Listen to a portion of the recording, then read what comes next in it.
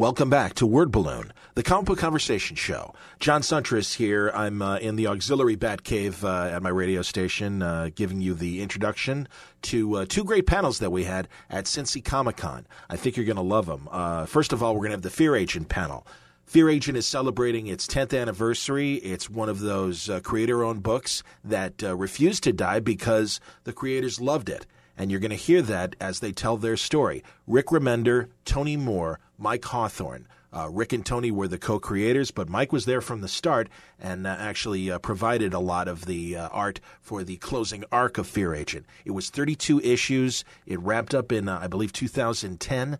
It switched from originally it was at Image, and then it went to Dark Horse, and they've got a great story. And it's pretty amazing when you step back and realize all of the talented people that helped Rick and Tony on Fear Agent. A lot of your favorite household comic book artists and writers were doing fill-in stories and backup stories on Fear Agent. And it also, of course, led to a lot of collaborations in Rick's career, and Tony's career for that matter, projects that they did for Marvel, other creators like Jerome Pena, who came on very early and made a big splash at Marvel with Rick. We get all of that, including their present and future plans. And I think it's a great look at a good success story from a period when both of these guys were struggling. They came up with a concept and a few others. Of course, Tony, Walking Dead among them, that he did with Robert Kirkman. But it's neat to see the struggle, and Fear Agent kind of, I think, characterizes that tough road to success. So that's in our first part of Word Balloon. Then a really instructive panel on creator-owned comics with four great panelists. First, the power couple, as I refer to them. Evan Dorkin of Milk and Cheese and his wife, Sarah Dyer, who was a great zine creator. She created Action Girl. The two of them have done a lot of animation work over the years. They created Live Wire for the Superman Adventure series, among other things. They've written for Space Ghost, Coast to Coast, and a lot of other animated shows. But they talk about their successes and failures and the realistic view of where the comic market is. So do the other two panelists. We've got Jeremy Bastion, who made Cursed Pirate Girl and continues to do that for Arcadia. He talks about his very unique road to his current status in the comic book world. And then we've got Ryan Browne. Ryan is one of my favorite people. God Hates Astronauts is his amazing book. He's wrapping up his Image version of the book, but he's going back to self-publishing. And that's a really interesting point of view because everyone seems to think that Image is this guaranteed success story. It isn't. And Ryan is that working class guy that had an Image book that, frankly, the numbers work better for Ryan to publish on his own versus having the structure of Image around him. He tells a very honest story. It's not a bitter story at all, but really goes into great detail in terms of where any creator might be if you're just starting off with a webcomic or on Tumblr and you think you've got enough of an audience to possibly entertain a Kickstarter campaign. Ryan talks about his own Kickstarter campaigns for God Hates Astronaut and his current one for his book Blast Furnace. And it's great information. I'm so happy to bring this to you on today's Word Balloon. It's all brought to you by the League of Word Balloon listeners. Thank you, as always, for your support. If you'd like to help out and subscribe to Word Balloon, you don't have to. And if you don't have the money, Word Balloon is free. It will always be free. But if you want to help the cause out, go to my website, wordballoon.com. You can check there. There's a couple videos there that kind of explain ways that you can contribute. But if you can spare $1 a month through my Patreon account, that's terrific. Go to patreon.com/wordballoon or wordballoon.com. Both of those will direct you to my Patreon page. And if you can spend $1 or $2 a month, that's terrific. I really appreciate the support. It makes it easier for me to travel to conventions and make these connections and bring you some of the great coverage of the comic book world through interviews and panels that I try to do each week right here on Word Balloon. Word Balloon is also brought to you by InStock Trades at InStockTrades.com. Great deals are happening now at InStock Trades. You can get up to 42% off, sometimes more, of the standard retail price of your favorite trade paperbacks, hardcovers, absolute editions, omnibuses, essentials, you name it, they are waiting for you at InStockTrades.com. Things like the Incredible Hulk Epic Collection trade paperback, Ghosts of the Past. 50% off. It's just $17.49. You can get the Marvel Masterworks Daredevil hardcover volume 9. Also 50% off, $37.50. You can get the Astro Boy Omnibus trade paperback volume 1 is 42% off, just $11.59. From Ed Brubaker and Sean Phillips, it's The Fade Out volume 2, 45% off, $7.14. One of my favorite mangas, Master Keaton, graphic novel 4, 30% off, $13.99. From IDW, you can get the Judge Dredd, Day of Chaos, 4th Faction. The trade paperback is 25% off. It's just $18.74. That's the tip of the iceberg. You'll find great deals at InStockTrades.com. And don't forget, if your orders are $50 or more, you receive free shipping. Check out all the savings coming to you from InStockTrades.com. All right, without further ado, I want to take you to Sunday morning at Cincy Comic Con. It was a great show as always, and I want to thank the organizers, Tony Moore, Kara Fairchild, Kendall, Bill, all of the staff. They are great people, and it was, again, a wonderful show. It's my kind of show because we don't have woo panels. We have panels where you'll hear information that I think is helpful, inspirational, and also just fun if you're fans of these creators. And I'm a big fan of the people that are on this panel that I'm about to present now. It's the Fear Agent panel. Rick Remender, who always makes me laugh. You're going to hear me cackling like a 4-year-old every time Ricky cracks a joke. And that goes for Tony Moore, who's one of the sweetest guys in the world and an equally sweet guy. And it's been a long time since he's been on Word Balloon. Really happy to have Mike Hawthorne back. Mike was on, really, I think, in my first year, talking about his Vertigo series, The Un-Men. And we mentioned that, but God, they just reminded me of some of those great projects that they were doing in the early 2000s. And like I said, it kind of illustrates the struggle to success. But it's great to get this point of view from really smart guys who understand the business and have not let that upset them. They stuck with it, and eventually they found their audience that they were looking for, and things continue to pay off in their current work. Tony and Mike are working on the Deadpool series right now for Marvel. Rick is leaving Marvel and has a ton of books that are happening in Image right now. We go through them, including Tokyo Ghost, which is about to start with Sean Murphy. Really interesting stuff. Rick always has cool ideas. So it's a pleasure to talk to these guys now on Word Balloon. Good morning, everyone. Thank you for joining us on the last day of Cincy Comic Con. My name's John Suntress. I host a podcast called Word Balloon. It's at wordballoon.com and on iTunes, everywhere you can get podcasts. But enough about me. Let's talk about the fact that just under 10 years ago, it was October of 2005, a great independent comic started through Dark Horse, and 32 issues later, we were left with an excellent sci-fi epic that wrapped up really nicely. And, of course, I'm talking about the wonderful space opera, fun, classic Fear Agent. And very happy to have... Exactly. Man, if only there was a John Williams score right now, and I don't want to hear Hootie and the Blowfish again. So don't, just hold off, Mike. But no, really happy to have some of the guys that were responsible for it, and on this side, the two co-creators. First, I want to introduce an excellent artist that contributed a lot to this series. Wonderful artist, Mike Hawthorne, everybody. Hello, hello. There we go.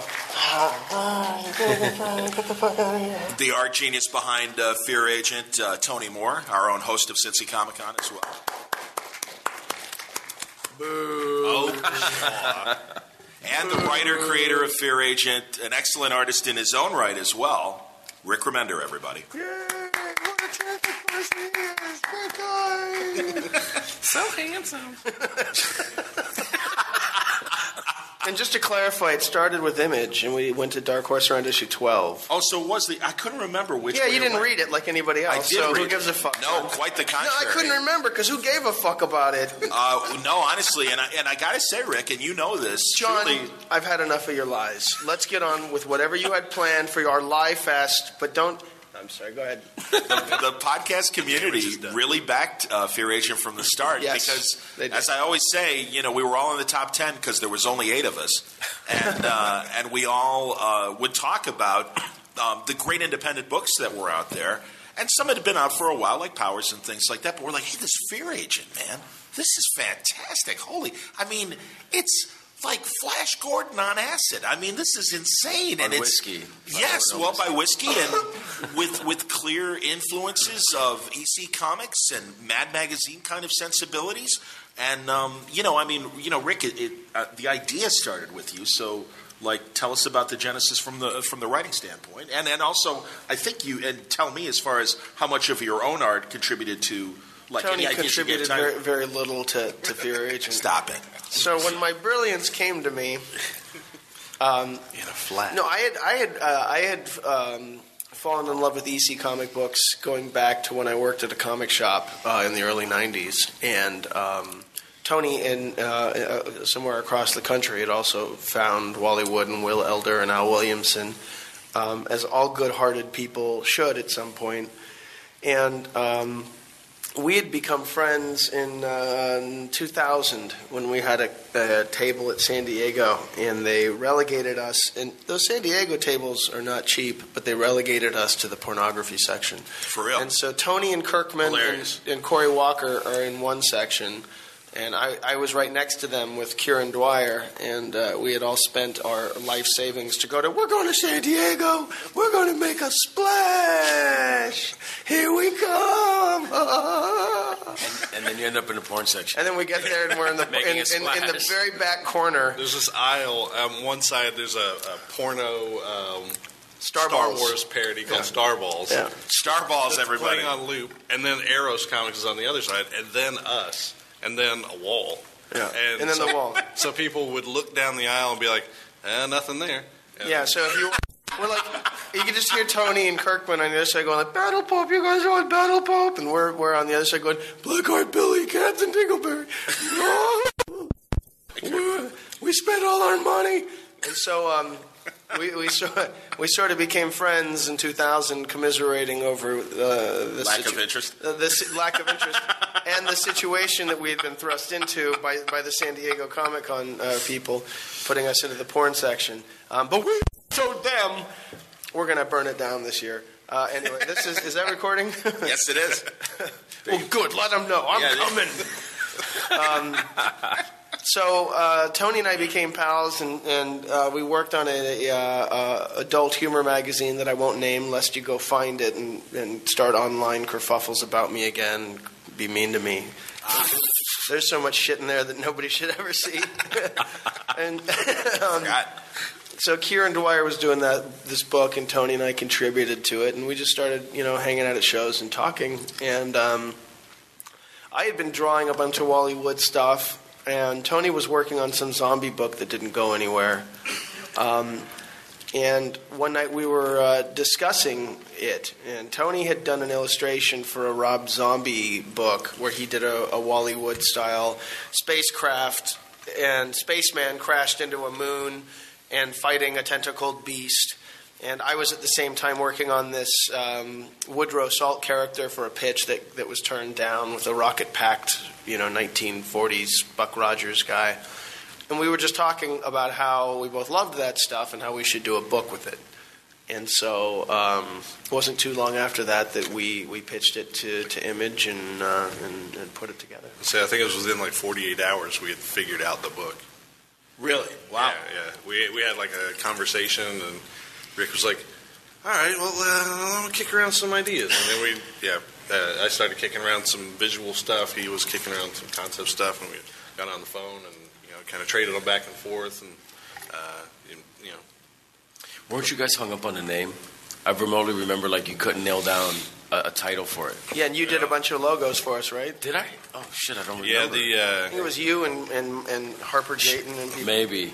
Yeah, we were forever trying to find something because the guys at Image were like, I don't know about this name. We were. It was Lone Star for a while. Yeah, Lone Star. And I thought that was perfect. Texas stars. He's by himself.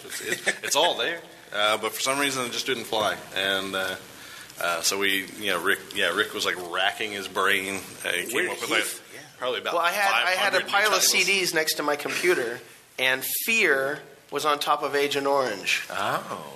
And so I was just I'm literally just looking around my office. Sure. And so I was like, Fear, Agent Orange, Fear Agent, Fear Agent.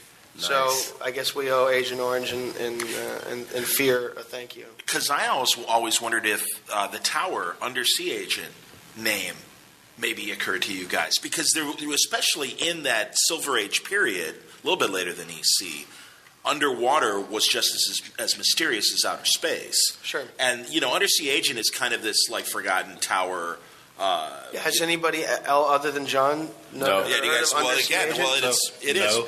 Well, yeah, and it's kind of a thing that probably does slip through the cracks and stuff. But, they're Thunder Agents and stuff. Was it a TV? Is it a TV show? No, it was a backup feature in a lot of those Thunder Agent, and I think it did have its own comic book as well. Yeah, but there you go. You were not even aware of it. Wally with Thunder Agent, but yeah, didn't know that. No worries. But Heath is another thing. Literally, your character and Heath Corson, the current writer of Bizarro and DC animation writer, are the only two Heaths I know. So where did...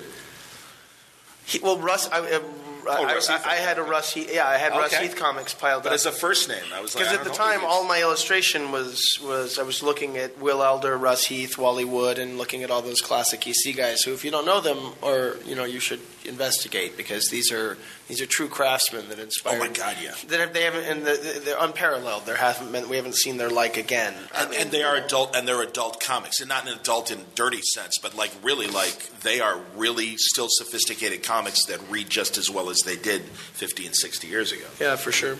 So, yeah, I had a Russ Heath book there, and I saw Heath, and I was like, oh, a little Russ Heath, a little nod to old Russ Heath. Does he know?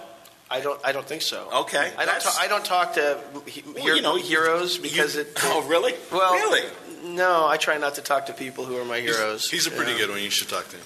Yeah. I was just going to say, being the San Diego vet that you are and stuff, yeah, he still comes and everything. He was there this year. Really? Oh, yeah. And great. He and Wade last year. I just never know what I would say to people. It's just, and I walk away. Well, what I loved was the fact that very early on, you guys, and I don't know how it happened. Well, first of all, I want to know, so who greenlit it at Image? Was that Eric Larson back then? That was when it was Larson, so it was... Savage Dragon, Eric Larson. Yeah. Who was running things, was kind of one of the Image founders that was greenlighting books back then, and really had good taste, and a lot of things that you wouldn't necessarily expect that Eric Larson would like. But, like you guys in Age of Bronze and so many other different books... Eric is responsible for greenlighting him at Image. I mean, Eric Stevenson gets his due, but I think Eric's. I think it was really Stevenson that brought in me and Kieran Gillen and Matt Fraction and Hickman and those guys. But Larson was working closely and was invested in putting it together and helping us get it. And he helped me. I ended up designing that logo for the book. And so Eric Larson was he volleyed with me on that, and they helped out. And then obviously when we went to Dark Horse, Mike Richardson helped out a lot too in keeping it going, because the sales were, everyone was like, nobody wants science fiction, you should quit. And Mike Richardson was like, no, we'll keep it going. That's cool. And that was, again, early on. That was within the first 20 issues. It was like, we're on issue 12? Or after issue the first 12. Two? Yeah, after the first two arcs. Yep. I knew you made the switch that early on. Because, again, I really wasn't into it from the beginning. And one of the great things is, as you say, you don't talk to your heroes. But I love the fact that an EC vet and Mad Magazine vet was made aware of Fear Agent. Tony, I don't know, tell us the story about what both of you do in terms your of stalking of Jack Davis. The great Jack Davis. I just stalked Jack Davis, and I knew what city he lived in, and I knew his name. I know where you are, Jack Davis. And I had a buddy who had a subscription to one of those People Finder services. Oh, hilarious. And I don't know but my buddy Jimmy the Stalker really loves it. He was like, I can figure that out for you. And I got a buddy who looks at people while they shower. So he sent me an email with his full mailing address and his phone number on it. I got his bank account too. I basically just paced in front of the phone for about a half hour, ringing like flop sweat and my heart palpitating, thinking oh my God, I'm gonna pick up the phone and he's gonna be on the other side. And I finally worked up the nut to pick up the phone and actually call him. And he was incredibly friendly. I said, we're working on a book that's a love letter to the stuff you guys did. It'd be an absolute honor to have you, possibly do a cover for us. And he said, well, sure. Obviously I'd have to see the book to, make sure it was something I wanted to work on. Sure. And so I mailed him all the books we had so far. And he left me the kindest voicemail that I've ever gotten, and he said, just I love what you're working on. The way you guys draw and color, like it makes me feel like a caveman. And wow. He said, Jesus. He said the book is beautiful. God bless him. I wish Harvey Kurtzman was alive to see it. And like I'm sitting on the phone, tears just rolling out of my eyes. Like, thank you, sir. And it just killed me. And I called Rick and told him, he's like, well, go drown yourself in the bathtub because it's all downhill from here. Now, also, that's Rick's answer for almost anything. Go drown yourself in the bathtub. That's empty. All right, well, it won't get better than this. But it did. I mean, it's... I'm glad that Dark Horse saw the vision and the opportunity that it was a good book and it was definitely worth publishing and stuff. You guys, obviously, would you say that Fear Agent was because Rick, you had done several other series, Nightmare and Sea of Red. Sea of Red, thank you. Things like that. Were those were all pre-Fear Agent? Am I right? They were. What was interesting is I started doing comics in '98, and by 2004 I was going to quit. And really, I was done. Yeah. I was inking Mike on some, which is why he wanted to quit. What were you guys working on? Some book from Beckett Publishing. You know how every year there's like a new thing, like we're going to do a comic company. I remember we got all this money from some Chinese investor, and it's Bolastic Comics. And then you're like, then there's some suckers who are like, I need money, and they're like, we'll pay you. You're going to make the hot new Bolastic Comics rule Gang Lords of Chinatown. Yeah. And it was Yes, I remember Gang Lords of Chinatown. Please don't look it up, yeah. I do remember that book, absolutely, yes. Yeah. It was a paycheck. Terminator 2 adaptation, or 3 adaptation. Terminator 3 adaptation. Which is 2, crazy. 3. 3. Who fucking cares? Wow. Some movie adaptation. The thing where the thing people care the least about in comics. It's like, they're making a movie adaptation in a comic book. Yeah. Get out of my way. The big Fuck watching a movie. I want to see what some sad comic book creators did to recreate the fucking movie. No, and the big sales pitch was like they looked at us real seriously. I don't know if you got this conversation. They're like, "There's gonna be a Terminatrix," and they looked at me like, "Get it? You got this, right? This is gonna be exciting." And I'm like, "You fucking guys, Terminator robot with boobs." Is your mind thoroughly blown? Yes. We're just really fighting, for women's rights and returning into. Now, see, I'm not nearly as cynical. I actually thought we could do good books there. I had this whole pipe dream of Rule being. This is where we. Because I'm a lot more optimistic than Rick. I thought Rick was doing. I mean, I don't know how familiar you guys are with Rick's art. I'm a huge fan of it. I yell at him probably once a year. And he was. I was lucky enough that he was inking. My pencils were really. We were doing a 45-page book every month, and I thought this could be like our American Akira, which was stupid, so stupid. I'd already had my ass just smashed in comics for 5 years, so I knew. But so had I, dude. I started in 99. No, I know. But I was failure all the time. Your fucking optimism is ridiculous at that point. What was everyone doing leading up to Fear Agent? Exactly. So no, what else, Mike? Well, Mike, I had self-published a book called Hysteria, which was like a. Thank you. It was a cyberpunk thing set on a fictional island in the Caribbean, and it was actually this was long before what's the Civil War Vertigo book that Brian Wood did? Oh shoot, I don't remember. Is this where? Are you going into an attack on Brian Wood? No, not at all. Let's keep it friendly. No, well, Hysteria was supposed to be set after a second Civil War in the United States. Right. I see. DMZ. You're talking about DMZ. When I did it, everybody was like, "This guy's such an asshole. This would never happen." And then DMZ came out 5-6 years later, and it was a great idea. Yeah, I thought you were talking. Brian did it, but when I did it in Puerto Rico, it fucking whatever. This guy's full of shit. Yeah, it's hard to respect the Puerto Rican in you. It is. It does. It makes everything you say. I'm like, I'm a Puerto Rican. Are you recording this? Oh my god! Yeah, the Word Balloon audience right now is like, I can't believe this stuff. I hear the internet like, get him, Miguel. We're gonna get him fired. We're gonna do get him. No, because a sense of P.S. That was all a joke. Of course, Puerto Ricans are lovely people, except for Mike. Everything wrong with Mike isn't because of the Puerto Rican. Yes. Probably because of the half white. Let's just put it on the table. And Tony, what were you doing? Well, we know some of it, of course. Battle Pope and things like that. So what else was going on? I spent plenty of time drawing Battle Pope, and I did Brit with Kirkman. Brit indeed, absolutely. And then finally made a paycheck that allowed me to quit my job throwing boxes at UPS. That's a euphemism, by the way. I drew the Beastman origin story for the Masters of the Universe comics, and that was my big break. Thanks, guys. Big ticket.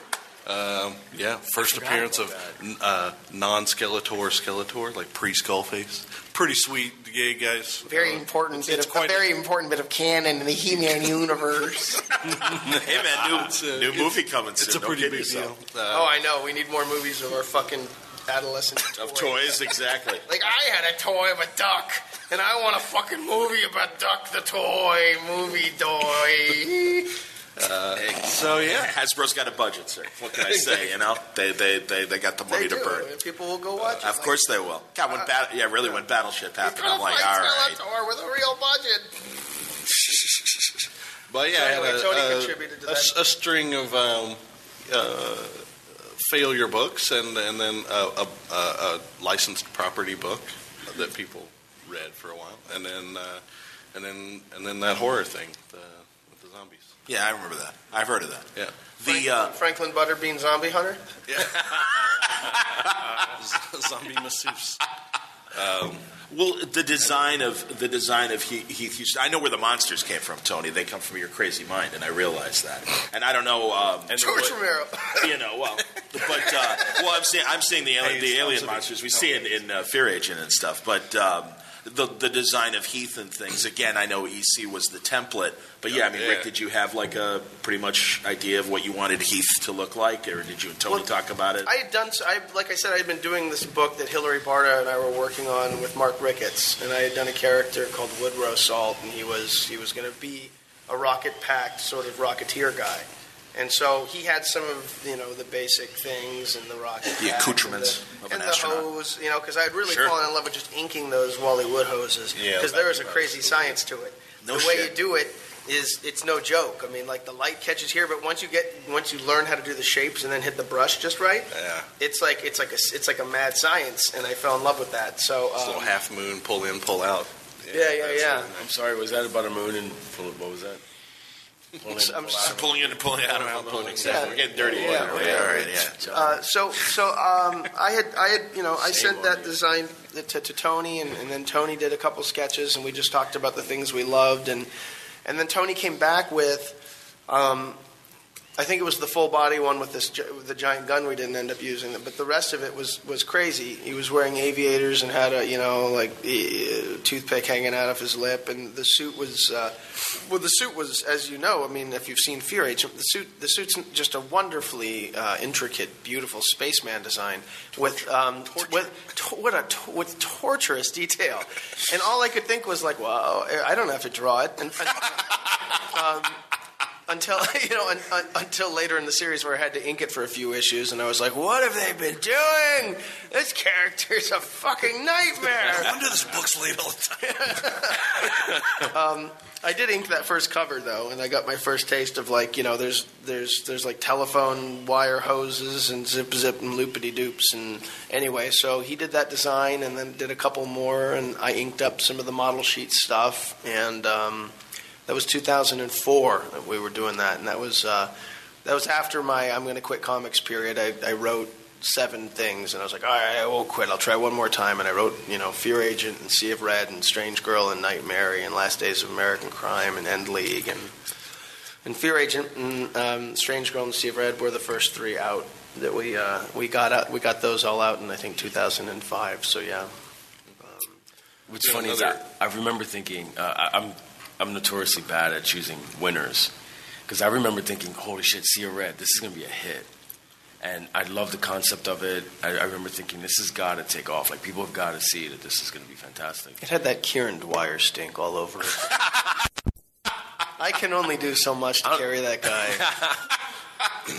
It was great. I don't know if you guys are familiar with it. It was a pirate book, right? Yeah. But they were all vampires, and it was there were some really cool scenes. The scene where, like, one of the pirates is, but he's attached to a ship and he sink the ship and he can't die, so he's just surviving under there as fish, kind of go past him and he bites at him, and you just think of like the revenge that's going to come at the end of that story, and it's good stuff. Well, that's Thanks, Mike. Honestly, that's what's always impressed me about Rick's writing is the genre splicing, and it's like vampires meets pirates.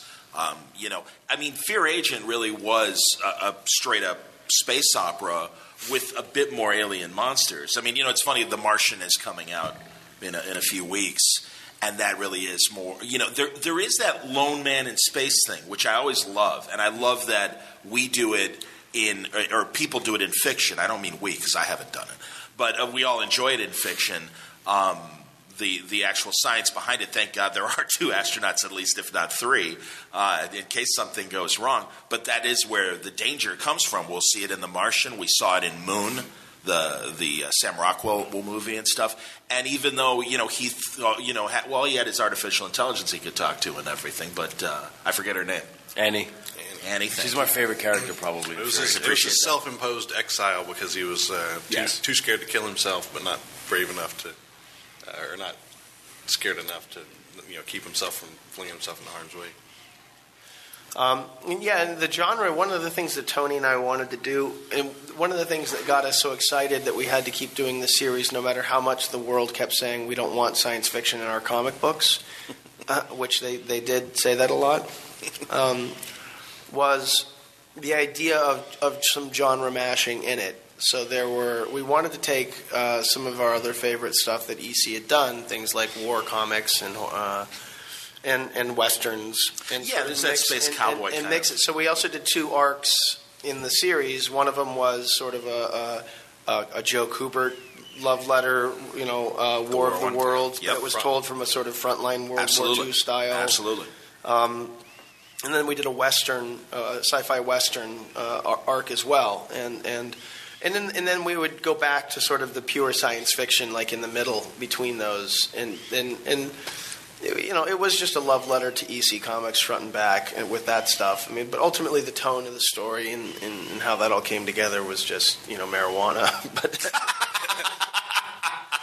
I'm sorry, is this on? Yeah, and it's also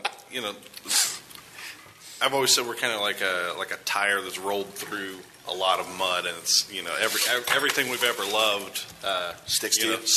Yeah, and so we roll through. We've got the EC influence, and then like kind of the bombastic '90s, and then like the emo shoegazy indie stuff that we love, and it really is a mix of so many weird things. Like really, because Heath is a really vulnerable, broken character. Absolutely, there's a lot of. A lot of baggage, and so we kind of get to play with all that at the same time. And the only thing that I wouldn't let Tony put in is his love of large demon cock fucking from Faust. He kept saying, Heath has to just fuck the giantest demon dick, and I would be like, Tony, this doesn't feel like it fits our comic book. Pull it back, Tony. And he was like, but I love it. Look at this. Tim Vigil drew this big veiny demon dick. And I want to do it. And I said, Tony, I don't know how that flies in Kentucky, but the rest of those, maybe. The continuous 48 are against it, exactly. And Alaska and Hawaii might be okay with it. Alaska and Hawaii are super good with it, but the rest of the country. Alaska's notoriously a fan. Like, that's where Tim Vigil's Oh, yeah. Faust is still the #1 selling comic in Alaska. Did you know that? I had no idea. Yeah, that's good to know, though. Little factoid for you. That's fantastic. And believe me, I know Tony Zombie's success helped keep him busy and in demand, and suddenly found himself probably with some other opportunities. The great news is you kept finding other artists to, kind of alternate. Certainly, Jerome Pena alternating arcs with Tony and everything. How did Jerome come into the mix? I just preyed on his low self-esteem, and I told him that no one else wants him, and that no matter what else he did in life, that nothing would ever satisfy him as much as my words would, and that he needed to draw them. I was in San Francisco at the time, and Jerome, I was a teacher at the Academy of Art University teaching animation and storyboard and comic book stuff. And Jerome had recently graduated, and his sketchbooks were legendary. And he was one of these guys who, his sketchbooks, every student at the Academy had a copy of Jerome's sketchbooks. Wow. And he had just won the Russ Manning Award. And he had just run. Well, what happened was he did a book called Lone, and then won the Russ Manning Award for newcomer who might not suck. And then he quit comics because it was a pain in the ass. And he started doing like concept art for video games, which is not a pain in the ass. And they like super pay you the fuck out of money. Yeah. They're just all like, oh hey, here's your money and whatever, come or go or don't. And then I was like, hey man, you know what's better than that? Like quadrupling your work hours, and taking like, I don't know, a third of the money. 20% as much money. Yeah, sounds great, Doc. Where do I sign? Yeah, I was like, and you get to just sit around and draw shit that I say. Like, what? It just sounds like a great deal. But so I took Jerome out to lunch, and we had hung out a few times in the Bay, and I had a studio at that point, and we hung out in my office for an afternoon and talked about it. And I think he just really responded to the book. At that point, we had done, I think we were on issue 2 or 3. And we needed somebody to come in and do the rough pencils on a good bit of issue 4.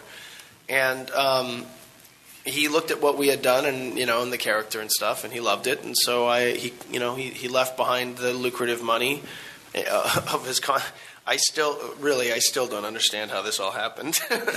And he left behind his job with the money, and he signed on to Fear Agent. And so then he drew a good bit of 4, and then he did 5, 6, 7, 8, 9, 10. And then another artist I had recently found online, Francisco Francavilla, I convinced him to do an issue.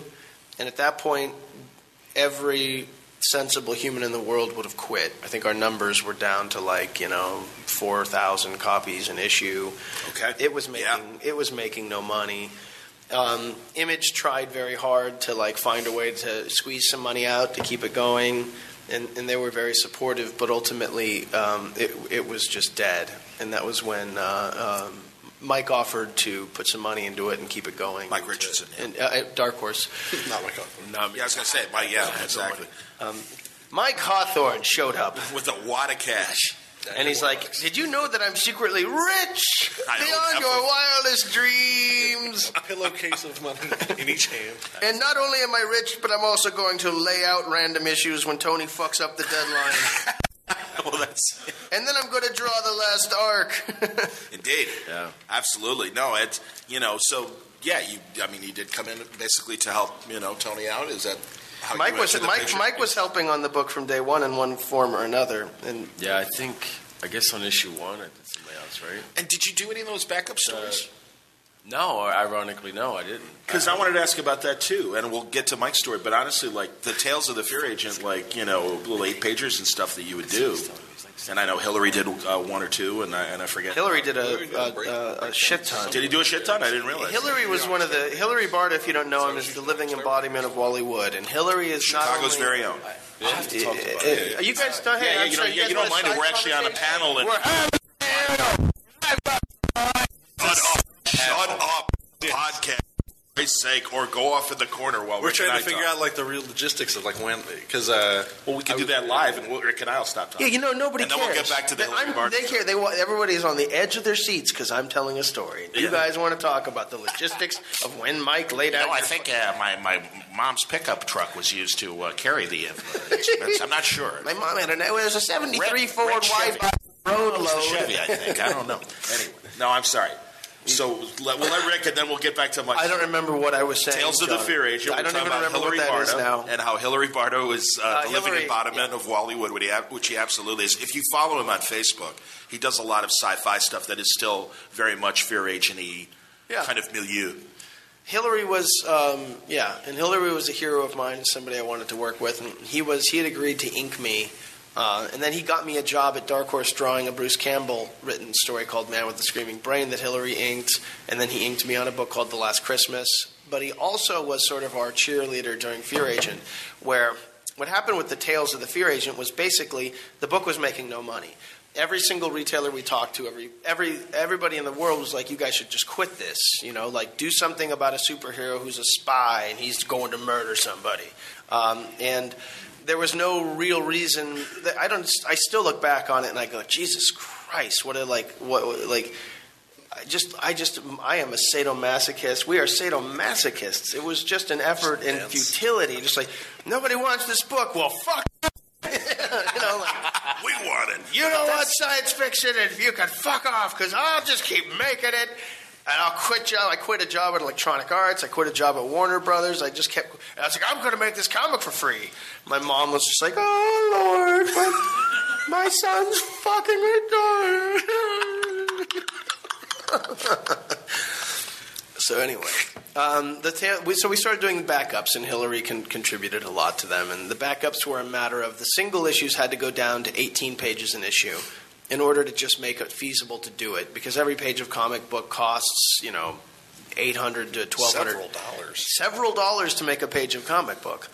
And so we went to all of our friends in comic books, and which at the time we were all up and comers. It's like Chris Somney, it's Chris Yep. Burnham, it's Steve Niles, and then Frank Avila did a whole issue of a Tales, and anyway, the list goes on and on and on. So all of these people really gravitated towards the book as well and agreed to help us. And so there were 8-page stories in the back of each single issue to put it out so that with the people, because I felt bad about doing an 18-page comic. So everybody who did those backups, going from Paul Renaud to, just genius people, did them for free. Wow. They did them for free just to pad the issues so we had full comic books to sell. Well, and clearly they love the concept. And I know in the case of Hillary, God, that, like I said, that's totally up his alley and everything, so it doesn't surprise me. And especially, I know how generous of a guy he is as well. So yeah, he's a sweetheart. Absolutely. He was highly supportive and kept us going a lot and contributed all kinds of... He wrote probably 4 of those and brought in artists, and he was... And like you say, God, Somney, Burnham, Frank Avila, Jesus. All these guys now and I'm probably forgetting a ton of others. Paul Renaud, Frank Raphael Albuquerque. Of course. Jesus. Paul Harmon, Jerry Duggan came in and did one with some, anyway. One of your last Christmas collaborators. Ivan Brandon wrote. Ivan, yep. Ivan Brandon, yeah. Anyway, so it was very cool. It was everybody was like, just trying to pitch in to keep to keep bailing the water a little bit. Well, honestly, it's like a good indie band that like a handful of your friends love. And like I said, the podcasters, we all loved it. We're all just like, this is an awesome book, and it's like, yeah, maybe it's time for Sci-Fi to come back in comics. And you were kind of a little ahead of the curve, unfortunately, from a financial standpoint. Exactly, to put it mildly. But the interesting thing is, no, I really do think that pop culture tastes have kind of swung into your direction and everything. And by the way, folks, if you have questions, we've got the microphone, and we'd love to, get some questions for these guys as well and their involvement. So now let's get to Mike and Tony's story of whose van it was that was involved with Mike getting involved. No, please, in terms of Mike's contribution, because really, coming in on the last arc, we saw you up front, but I know that even in preparation for that, Rick's like, hey, Mike has been helping us out here and there and stuff. So what we were talking about was Rick and I were discussing this yesterday, that it looked like maybe I'd done layouts for even the first issue, which I honestly don't remember 100%. I was I don't know if it was like the first image issue. Or the first arc or something. But I think it was when we got to Dark Horse. You were helping out pretty early. Yeah, you were definitely helping out at Dark Horse. I don't remember, man. I really don't. Yeah, I sniff so much glue. I was actually stop huffing. Part of the reason was I was actually ghosting on a lot. What ghosting is when you do stuff uncredited, and I was ghosting on a lot of stuff. And I don't tell people when I do it, only because I usually respect the person I'm ghosting for. And so, but not in this case. Not yeah. Although I don't. You had the Un-Men though. I know at Vertigo. That's how I discovered you. That was a couple years later when I was working at Vertigo. So. Okay. And I do remember Gangs of Chinatown. That's the crazy thing. I totally do remember that, and thinking it was a very cool and distinct book. And as Rick and I were kind of kicking off Fear Agent, at Image, you were making your money on the back end, so if you had to keep the lights on during production, it gets kind of tight. And right as we started kicking this off, Vertigo called me and asked me to do if I was interested in working on the Exterminators with Simon Oliver. With Simon Oliver, and it was it's hard to it seemed like a fun project, and I was into the everything about it, and I was also into the idea of making a paycheck. Yeah, and so I couldn't say no, and so I was like, well, I'll figure out a way to juggle it, and that was not a great idea for me. I'm not a juggler, and. So I'm not a juggler. The Tony Moore story. Exactly, another good full quote. Exactly. And so there were a lot of times where I'd realize like I gotta find a way to streamline this a little bit or offload some of the stuff here. And I'd read Hysteria and loved it. I'd known Mike for a long time, and I was like, we have similar sensibilities, and I think if I can get Hawthorne to do layouts on something like that, I'll try to tap him for it. And fortunately he was game, and so all of the issues that are very exciting to read that have really good action, those are not mine. Hawthorne really comes in. You can see the ramped up storytelling, and it becomes thank you much more. No, you're good too, Tony. Oh, for sure. Well, what's funny is it kind of it set a bad precedent at Vertigo for a while, because then they had a couple of issues worth of layouts for me that you didn't even draw. They're just sitting around, and John would go, hey, I have all these layouts, and then hire another artist that they were not intended for. I think Lucas used an issue. Potentially, But they just got, I had to talk them out of, look, I'm not just a layout guy. I can do all this stuff. Yeah. So I got an arc on Exterminators too, thanks to Tony, which was awesome. Oh, that's cool. I'd forgotten that. That's awesome. Yeah, that was a lot of SAR stuff. That was great. No, well, like I said, the Un-Men, who were, a bunch of characters that came out of Swamp Thing, the original Swamp Thing and everything. Yeah, that's how I discovered Mike, and I was just like, oh my God, this is great art and everything. And Mike was really a very early Word Balloon guest as a consequence. Because that's right, yeah. I loved the book. I thought it was really cool. Well, I remember I had this idea in my head that I had to try to promote this book, even though it wasn't ours. And so John was nice enough and gracious enough to talk to us about it. John's great. Everybody loves each other. Honestly, Jesus Christ, it's cool because it's Word Balloon's 10th anniversary this year too, and I mean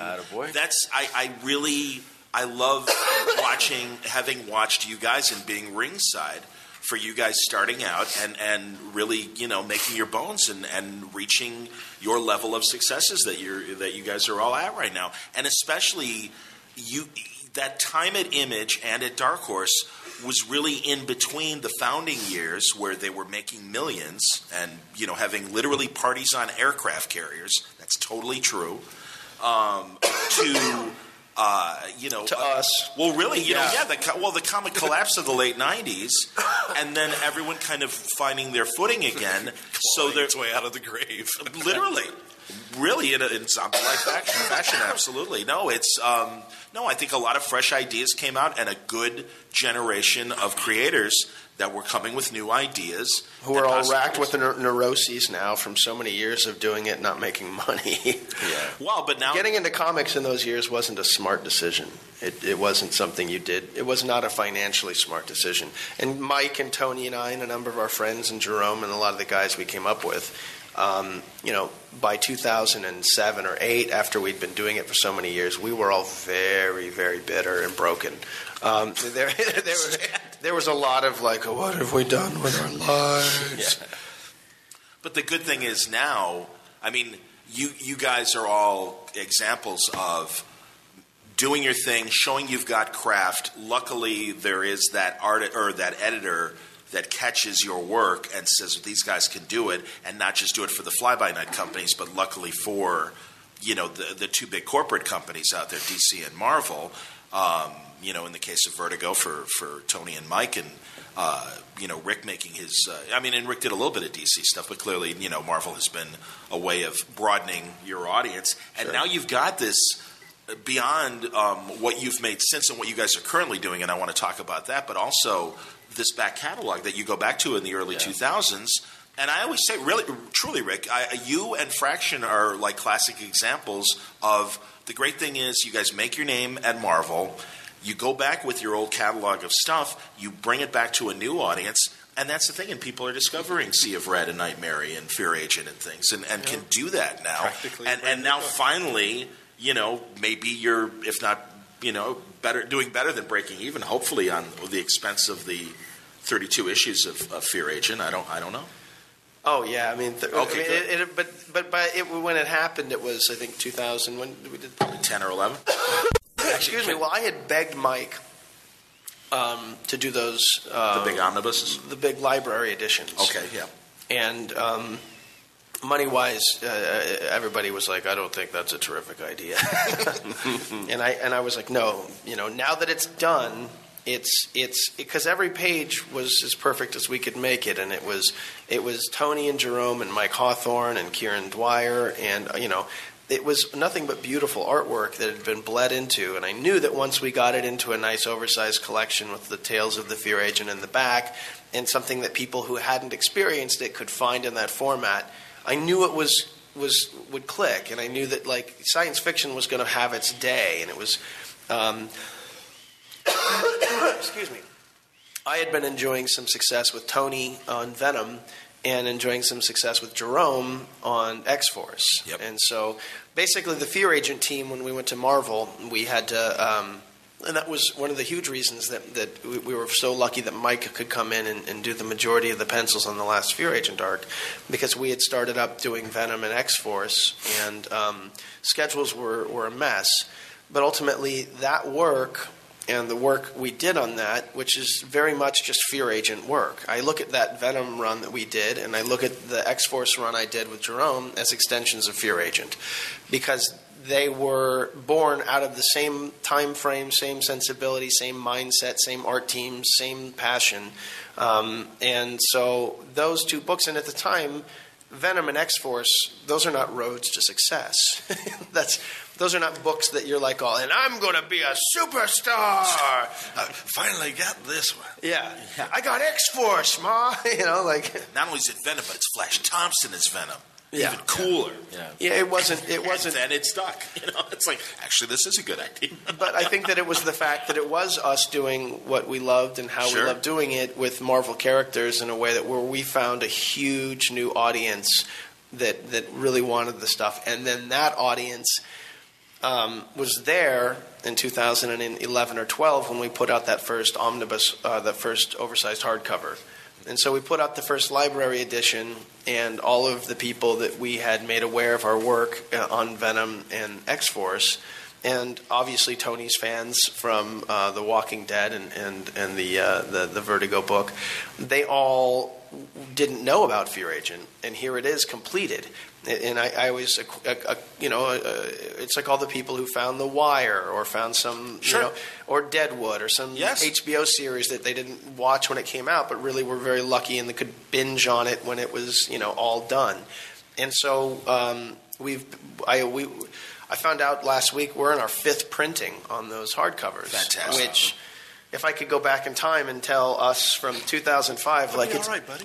It'll be okay in like a decade. I know that sounds shitty. If I can add something, though, I think like you're talking about these teams that all went to Marvel and how shitty it was in the early 2000s. I think what happened was you had a group of guys, because I'm sure you saw a lot of guys that would come into the business thinking they could make a ton of money and sell something to Hollywood. Like I worked with a couple screenwriters because I had done storyboards. So I get these film guys all the time saying, will you draw this book for us? And there was this high turnover of guys that thought you could just jump in and do comics and then got burned up pretty quick and left. And so you had this small group of guys that were sort of in the trenches for a long time together and just got really, really good. And you saw Marvel figure that out. And it was like we were like progressing almost like in these weird dog years. Like every year was like 7 years of experience because it was so hard. And so you were able to get a team like Tony and Rick to do Venom, and it was like they'd been making comics for 20 years or something, and they came out amazing. And then you have these ideas that nobody thought of, right? And who thinks of Venom as a suit that you can wear for a short period of time before it makes you crazy? I tell my kids all the time, like, this is the coolest idea. And kids my kids get really excited by these big concepts. And I think that shitty time, the silver lining of it, is that everybody that stayed in got incredibly good. Like it's not by mistake that Jerome went on to do the amazing artwork he was doing on his pages. It was because he had done all these, incredible pages when times were hard and there was no money. So all of a sudden, when you could get a little money, you could do amazing work. Just because you had less stress on your head all of a sudden. I think we also enjoyed a lot of freedom because we were often handed things that were... that had low expectations of success. And so there's like, what do you got to lose? Let's go nuts. I don't know. Give them Venom. And so people responded because we were like, well, hell, let's just swing for the fences and you go nuts. And people lean respond to that. I looked online for a Venom action figure somebody told me about, and they've made like 6 or 7 toys based on your Venom design. Fantastic. Yeah. And you got all those paychecks, I'm sure, right? I'm sorry. Well, I mean, you guys seen the trailer for the new Deadpool movie? That looks like Tony's Deadpool in the movie. I mean, there's slight variations, but that's not. I mean, that ain't the Liefeld Deadpool you're going to see on screen. No. So I think you guys were like making everything feel new again. Whatever you were touching on, like it was amazing stuff. Absolutely. And as you are now, No, I mean, I'm lucky in that. Tony's my pal, and he keeps bringing me. He's like my agent. He keeps getting me work. No, you're the Han Solo pulling the Millennium Falcon out of the fire. Yeah, I don't know about that. I mean, I'm always lucky in that. I had Tony like we're talking about Fear Agent specifically. So I want to broaden this. Well, but I should mention this. I mean, I remember drawing it and thinking, if I had to come up with this shit, it would have been crap. Like.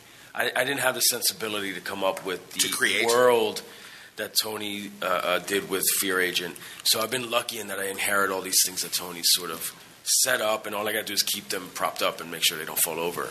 And so it seemed with Deadpool, that new design, I am absolutely in love with, and it's a character that I think a lot of people love, and he got the gist of it, but still made it feel not 90s, like he freshened. Oh, absolutely. No, definitely. And it's as you transition to the cover work, and I'm glad that you've got time to kind of keep one foot in Marvel, but also kind of do your own thing. And I know you're getting into even more collage and more real. Give me the word, because it's not commercial. It's not commercial art per se. It's really some of the projects that you're working on. We talked about it. It's I'm trying to kind of dip my toes into the like fine art and gallery stuff, and also kind of what any kind of like advertising or whatever. I'm kind of broadening my my reach as much as I can. Your work base, working outside of comics a bit, and just exploring some different avenues in media and stuff, and it's been fulfilling. Well, and like you said, you guys, you and Jerry Duggan and Brian Posehn have injected a new life to Deadpool. I think with your Deadpool run, and now, and Mike, you're continuing doing the interiors and stuff. The Rick, you're stepping away from Marvel. You really made an impact.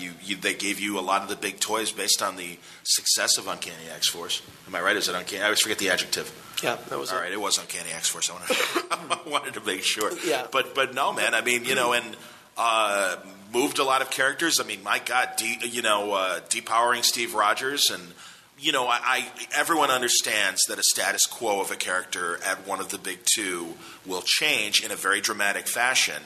And the cool thing is that what you did in that nail arc with Captain America and depowering Steve, it was the nail, right? The Iron Nail. Yeah. The Iron Nail, excuse me. And now we've got like 90-year-old Steve Rogers in the action suit. Luckily, still having it's kind of like Bruce Wayne in Batman Beyond, where it's like when the chips are down, the guy is still going to find a way of making it work. But he just isn't physically necessarily. I mean, he's got the. He's going to do it while dribbling pee-pee in his pants. No, but I mean that's a good example of Rick's stuff. You always get the sense if you heard about it before it came out, you'd go, Marvel will never do this, and then he talks them into it, and then it works. I mean, it's lasted a lot longer than I expected, and it's continuing, I believe, and it's yes, and also, by the way, of course, the byproduct of that, and a very important byproduct, Sam Wilson steps up from being the Falcon and is Captain America, and a very effective Captain America, and a new Captain America that a lot of people can get behind, and a new avenue of stories. and you open that up for that character. And I mean, just like you guys did with Venom as well. I mean, that's the thing. You took an old concept and brought in new possibilities. That's the job. Let's not forget Frankencastle. I would say, that was great. Hey, man, stuff. like, you know, when we've got like carte blanche on our own stuff, and then we've got like Frankencastle was like, well, we've got some ideas here. They're probably going to say no to 3/4 of these, so let's cook up about 200 crazy fucking things we can pour in here. And if some of them stick, we'll still have a pretty sweet book. But that's and honestly, we talked during Frankencastle, and that was a lot of fun, and I enjoyed it too. That was one that, and I appreciate your balls and putting them on the table and going, no, we're doing this. Yeah. And that Marvel was like, sure, why not? This is cool. And I know there was like, we don't, there was a very loud, we don't like this from your. We classic. don't like imagination. Exactly. Castle has to be this guy who makes me feel powerful and kills. Take that Puerto Rican drug dealer. My streets. This is a classic character, the Punisher. I was just looking at Mike when I said that. I'm sorry. Yes. I just had a flashback of my poor uncle. Damn you, Castle. Yeah, you decades of Punisher done a certain way. Yeah. And absolutely, you guys are like, hey, guess what? We're turning the boat. We're going the opposite direction. He's a monster. Yeah, and that's the toys out of the box for a little while. Absolutely, man. That Punisher run, I look at that as a part of Fear Agent in a way where Mike was helping on layouts. Yeah. Jerome Pena opened the first arc. Tony and I then came in and went balls out crazy like we do in Fear Agent, and it was the same people doing something at Marvel that was just upsetting people, like just. And in fairness to you, but it was it was after a long run with guys like Opena where you did a very classic Frank. War Journal. I did 10 issues of classic Frank. Was it really only 10? Before I was so bored of classic Frank, I wanted to. I'm surprised because you and Rick were co-writing, and then you took over. But go on. It was I co-wrote. That's why he's a writer, kids. I co-wrote some Punisher with Fraction on his series when he was taking over Iron Man and stuff, and became overcommitted. And then Jerome and I relaunched the series together and did a traditional Punisher story, which was fun for the 5 issues we did it. And then I had a character resurrect Frank Castle's family, and he could have them back. And his solution was to kill them all. And I'm like, well, that's going to get me some hate mail. I mean, like, that's where it's going to go south for me. Because he basically says, and the idea is Frank likes who he is now. And the Punisher he has an opportunity to have his family back. And he's like, that's not my family. And he's like, the guy's like, no, it is. I resurrected him. It's them. And he goes, no. And he sets them all on fire. And nobody cared. Nobody was like, it's another day in the life of the Punisher. It's a guy burning his family alive, whatever. But if you make him look goofy and have fun, give him stitches and bolts in his. You gave him a bolt. You don't take a character like Frank Castle and so we just, but it's the best. It's some of the best work Tony and I ever did and stuff. Funny as hell, man. And we were spitballing. We had this monster concoction thing that we'd been spitballing as a potential mini series of its own. We'd been talking to Jason Aaron about it and trying to get something moving with it. And then when Rick got the idea or got the opportunity to do something after his classic Frank stuff, he was like, I think we should try to do this thing. And so we kind of retrofitted the ideas, and I was like, man, this is. They're just going to look at us like we're absolute idiots for even putting this on the table. You got to let that freak flag fly, man. And fortunately, Axel was like the exact perfect, receptive ears for that pitch, and he was like, "All right, let's go." And fantastic. And because I remember the point after we'd cooked it all up before we knew exactly what it would be, and Tony called me one day and he goes, "Hey, man, Frankencastle." Because at that point it was like, Frank is going to get killed, chopped up, stitched back together, and find himself having to protect the monsters. And then there was a metaphor about the monster and him being exposed, and we'd cooked up all these things. We didn't have a title. And then Tony just calls one day with hey, man, Frankencastle. And I was like, we are the world's greatest idiots.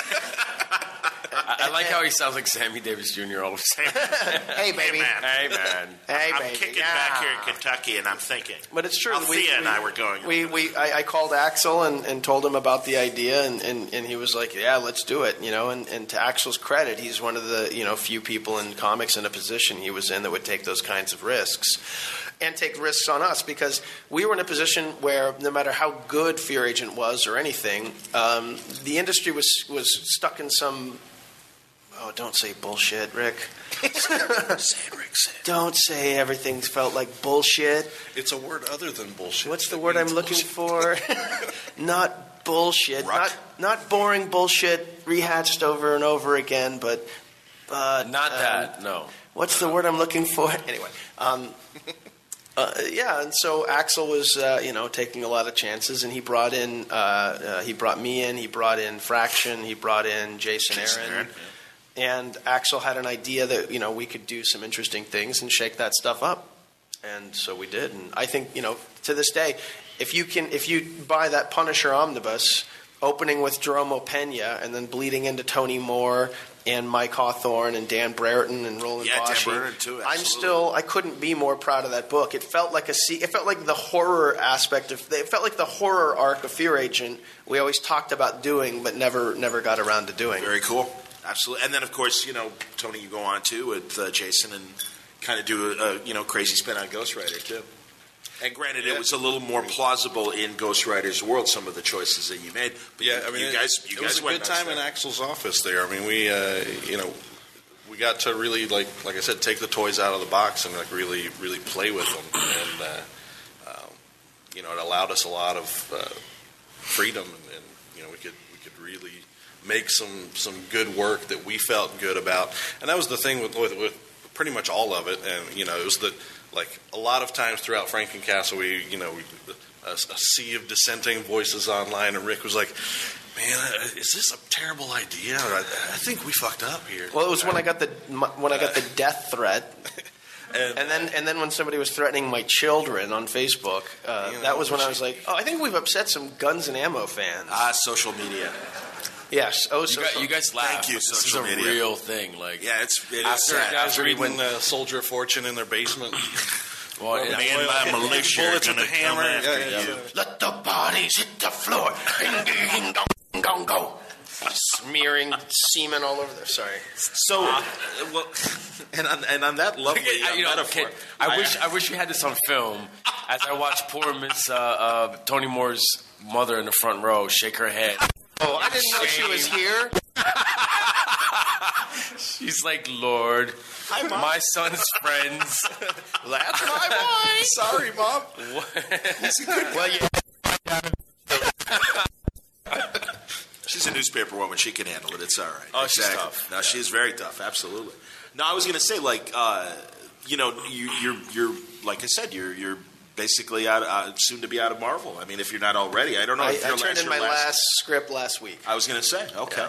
Yeah. And that wasn't because of, it wasn't because of them. They offered me the Avengers and the X-Men and the Moon and money, and it was just to the point where after writing superheroes for 7 or 8 years, I just wasn't feeling great about it. And I was like, I could taking a stage like running the Avengers or running the X-Men. That's such a big stage, and my tank wasn't full. Whereas my tank is full for sort of my own creator-owned work, and I can go back to kind of recharge that battery.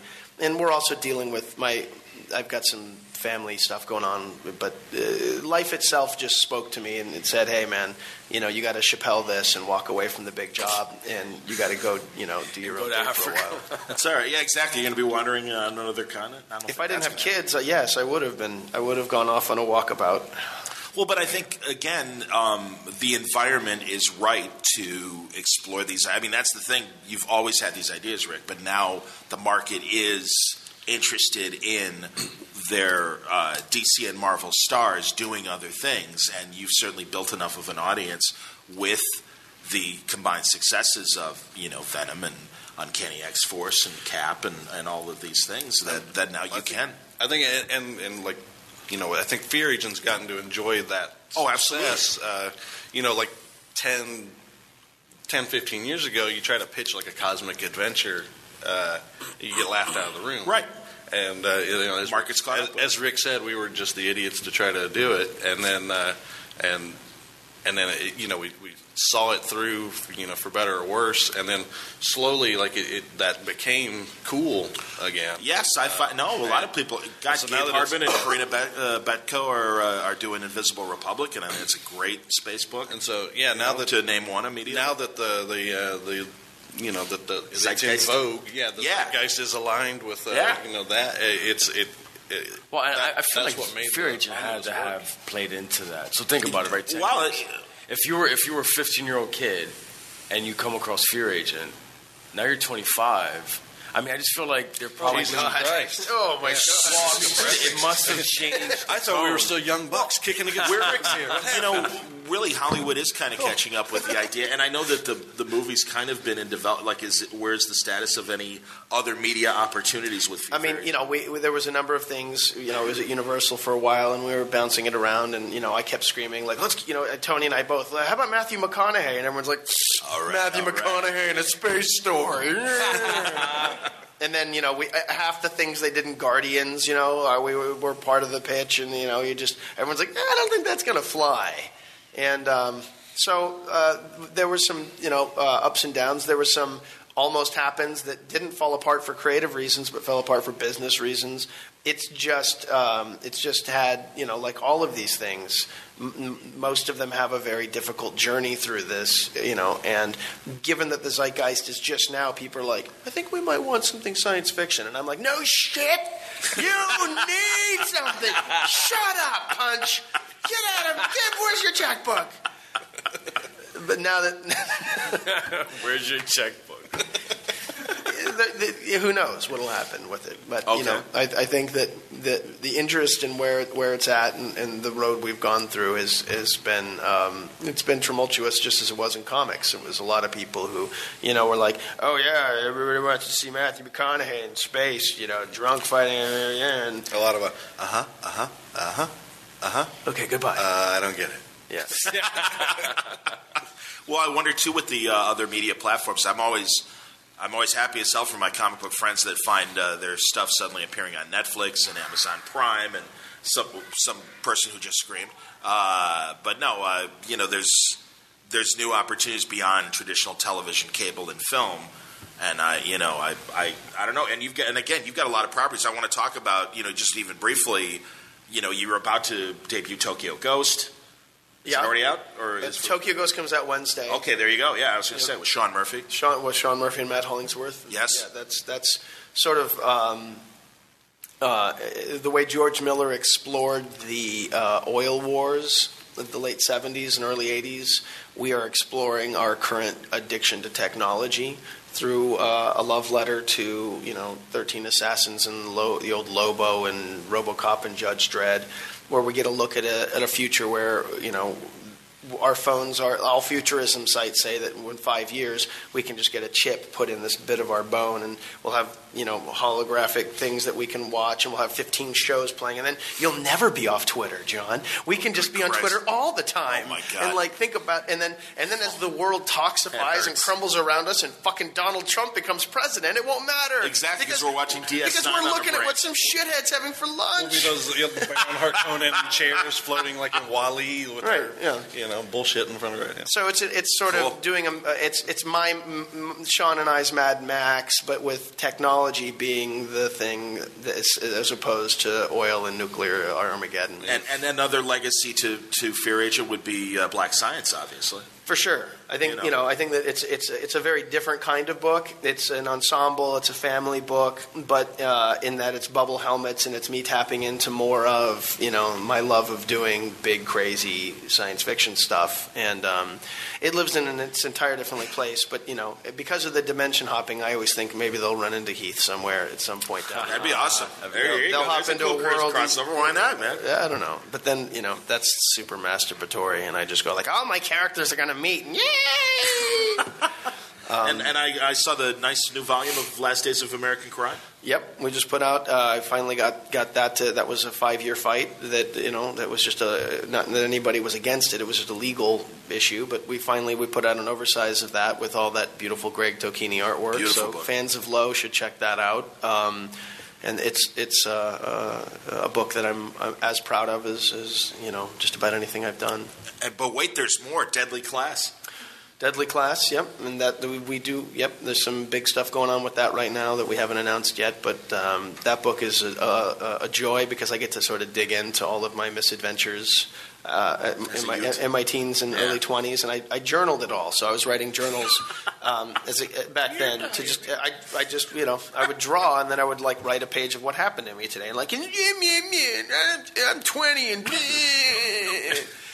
And so I've got that real voice of that age, and so I get to write stories about teenagers that is, every time the 42-year-old me wants to clean things up or make it something that seems more plausible to me at 42, I read these journals and I go, nope, that's what you thought, stupid, and that's what you did. and so... And I found that there's a whole new audience of people that are in their teens that have really responded to it because of the honesty, because it doesn't take the teenage existence and clean it up at all. It's as ugly and it's as needy and it's as drug-addled and it's as sick and and cruel and all of those things that teenage years are. It's all of that and hopefully in an honest way. Very cool. And am I missing one? I mean, that's the great thing, man. You always got a lot of fires burning. So. Yeah, and you wonder why you're so stressed. He is a juggler, Rick Remender. The Rick Remender story. I am not Spock. I am also Scotty. Juggler. Parenthetical balls. Is there any more? Or? I'm doing Low with Greg Tocchini. Right. Yes. I am doing. There's a book I wrote in 2006 called Devolution. That we finally are putting out, and that's coming out through Dynamite. And that was being drawn by a guy who came up with Jerome Opeña in the Academy days, John Wayshak. And John is an artistic beast. So it's very interesting to see a script I wrote 10 years ago coming to life with this really amazing artist. That comes out in January. And I can't speak to the script because, it's 10 years old, so I'm rewriting it. Okay. And the dialogue's getting refreshed, and I think it's for John Wayshak's a superstar, and when you see John and Jordan Boyd working together on this thing, pick it up for that because it's gorgeous. Very cool. Honestly, again, any questions about this, about Fear Agent, about what these guys are currently working on? We'll tell you anything. Past books. This is why they're here. I know that Tony, and while you're pondering and possibly coming up to ask, I know, like we said, Tony is starting to explore the fine art world, but is also still doing covers. And once Secret War is done and whatever becomes of these new 616 Marvel Universe, Deadpool will be back with a new number one. And am I right? Is it a new number one, or are you guys continuing the numbering? I don't know. Yeah, it's a new number one. Hawthorne's right. And Mike's doing the interiors. Kicking ass on the inside, and I get to do what I do on the outside. And is it Jerry solo, or is it still Jerry and Brian together? Jerry. Yep. So Jerry Duggan is going to be writing that book. He and Brian Posehn kind of ushered in this new era of Deadpool with Tony. And, Mike's continuing the tradition. I hear nothing but great things about Jerry as a collaborator. Yeah. Mike, speak to that. And, both of you speak to that because I love Jerry. Jerry's a really funny guy. He comes from the comedy world, but I think has, made an immediate impact at Marvel and even his time at DC, and done some great, interesting things with established characters. God, his Hulk run was fantastic, along with the Deadpool run, and very excited about what he's going to be bringing to the.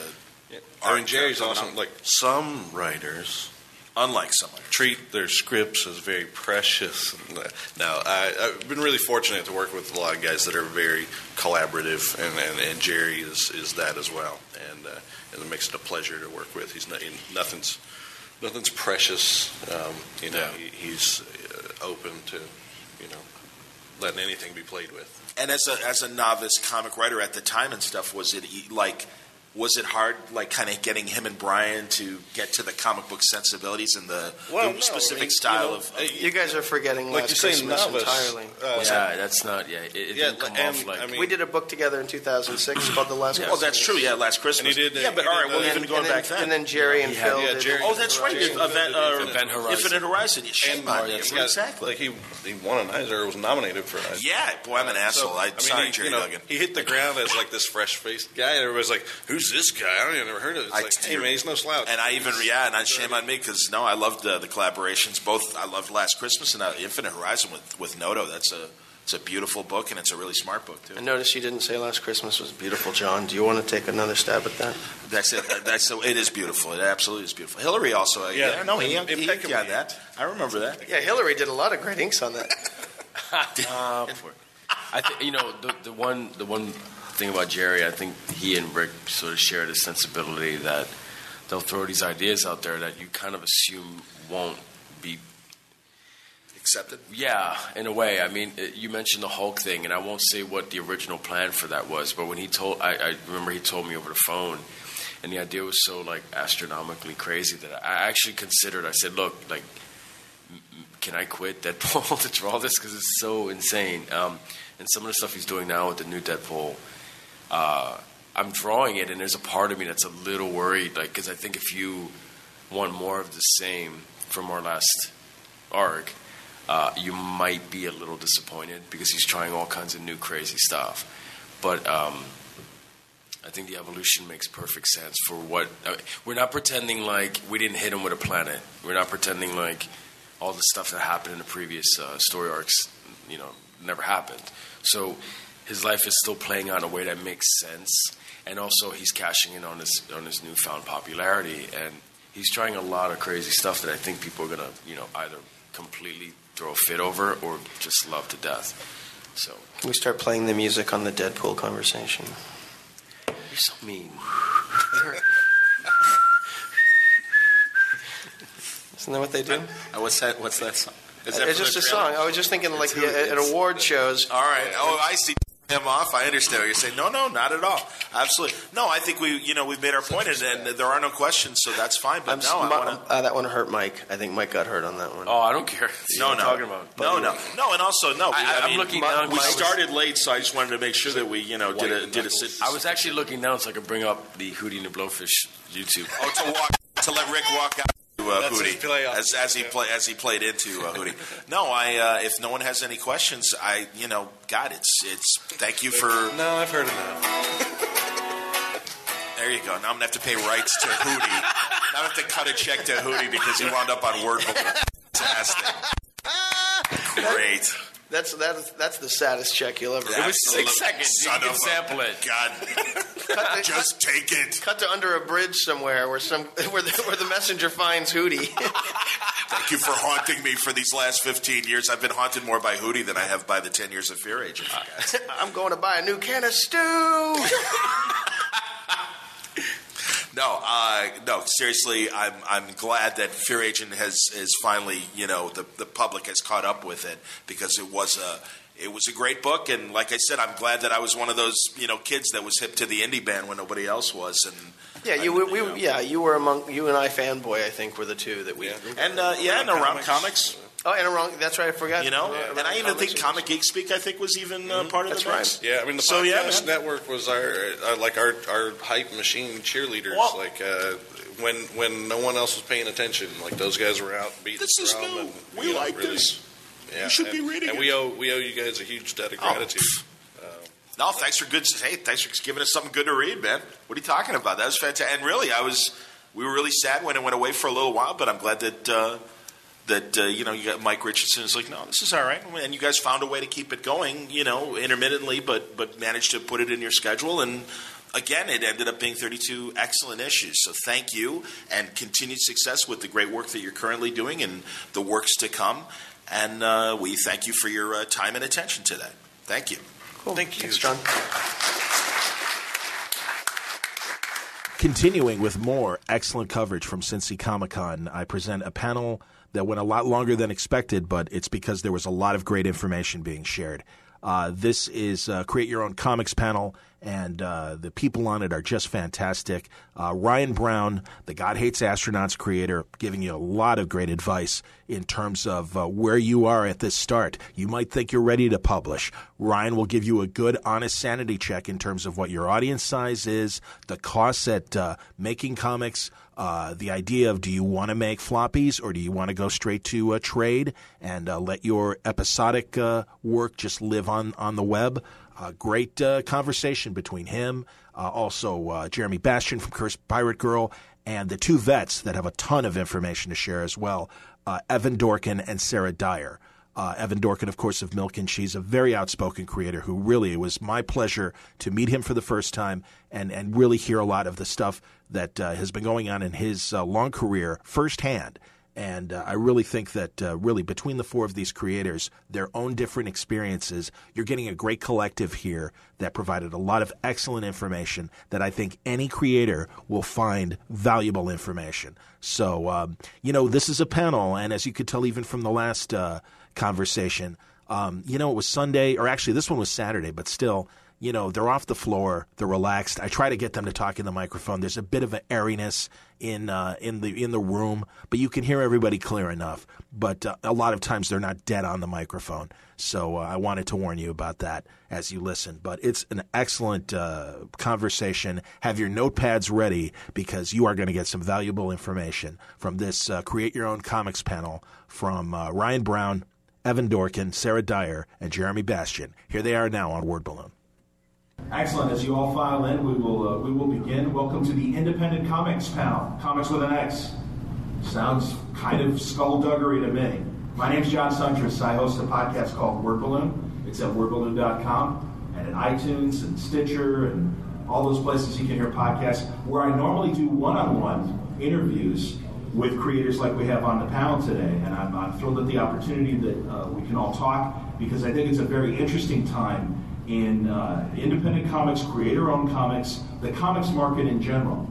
And I'm really curious because we have creators that have only been doing it for a couple of years, and we have some great established veterans as well that can talk about the changes in the market and how it's helped them and in these various changes. Can we get more pirate coins, Kendall, if that's you back there? And if not, I'm sure we will.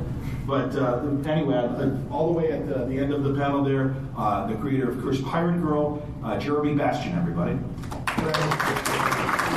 I'm Chihuahua. I don't know why, but I get chilled with these things. Excellent. And we've also got the power couple here. We've got creator of Milk and Cheese, Beast and Burden, many other great comics. It's Evan Dorkin.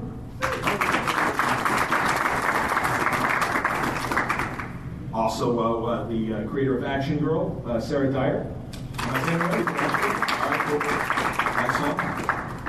And everybody, it's the creator of God Hates Astronauts and Blast Furnace. It's Chicago's own Ryan Browne, everybody. So I'm really excited to talk to you guys because, as I say, between crowdfunding and the opportunities that are there for self-publishing, and really, I mean, things that started with online comics 15 years ago, or maybe a little bit earlier than that, to where we are today, I do think independent comics are at a really interesting point of establishing their own audience and not having to go through the traditional long-time direct market chains and the like. And I'm really interested, and really Evan in particular, as someone, not to age us all, but as someone who's been in the market and really experienced a lot of these sea changes over the years, could you go into a little bit of detail in terms of was the 80s your first decade, Evan, of doing your own thing as far as making comics and stuff? Did you just call me a hippie? The 80s. I called you a young doing my own thing. Yeah, that's true. Man, if I can separate you from your weed. Could you repeat it? I wasn't listening. I was drawing Batman. Everybody has to draw Batman. No, I was the 80s. I'm 50 years old, and I remember the 80s quite well as being a time when it was really exciting. The black and white boom had really kind of hit the direct market, Yes. So along with the really cool things like Epic Illustrated that Marvel was putting out and some of the other things. That wasn't you. No. But no, I mean, so like, did you start in that era? Yes. All right.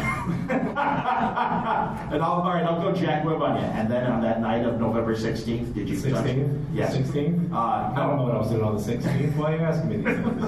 I listened to that show too. There you go. Exactly. I'm 50 as well. Okay, cool. There you go. But I don't remember much of the 80s because I guess I drank more than you. No, yes, I did start in the 80s. The black and white boom was exciting, but it was best of times, worst of times. It created a lot of speculation market at the same time that it opened up. I always joke that basically because of the Turtles books coming out.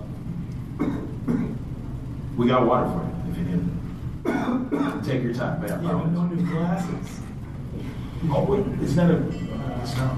I mean, I could be drinking out of Dan Didio's glass here and turn into a monster. So, and Ted, if I can trouble you, we'll get fresh glasses for the men and women. Oh, there you go. Good man, Ted. I don't like white Pepsi. No, I'm sorry. Don't take it personally. I don't drink Diet Pepsi. The chemicals are better than regular stuff. Is it soft drinks? What do you need now? That's too soft. This one. Oh, it is water. Okay. What do you need now? Just fresh glasses. And pirate coins. Maybe we get them from the concession. We can dancing girls. That's true. Cats. My first book was in '86. I got it was an opportunity because basically anybody who could hold a pencil or type got into the industry back then because you could fund your own book for about $2,000 or so.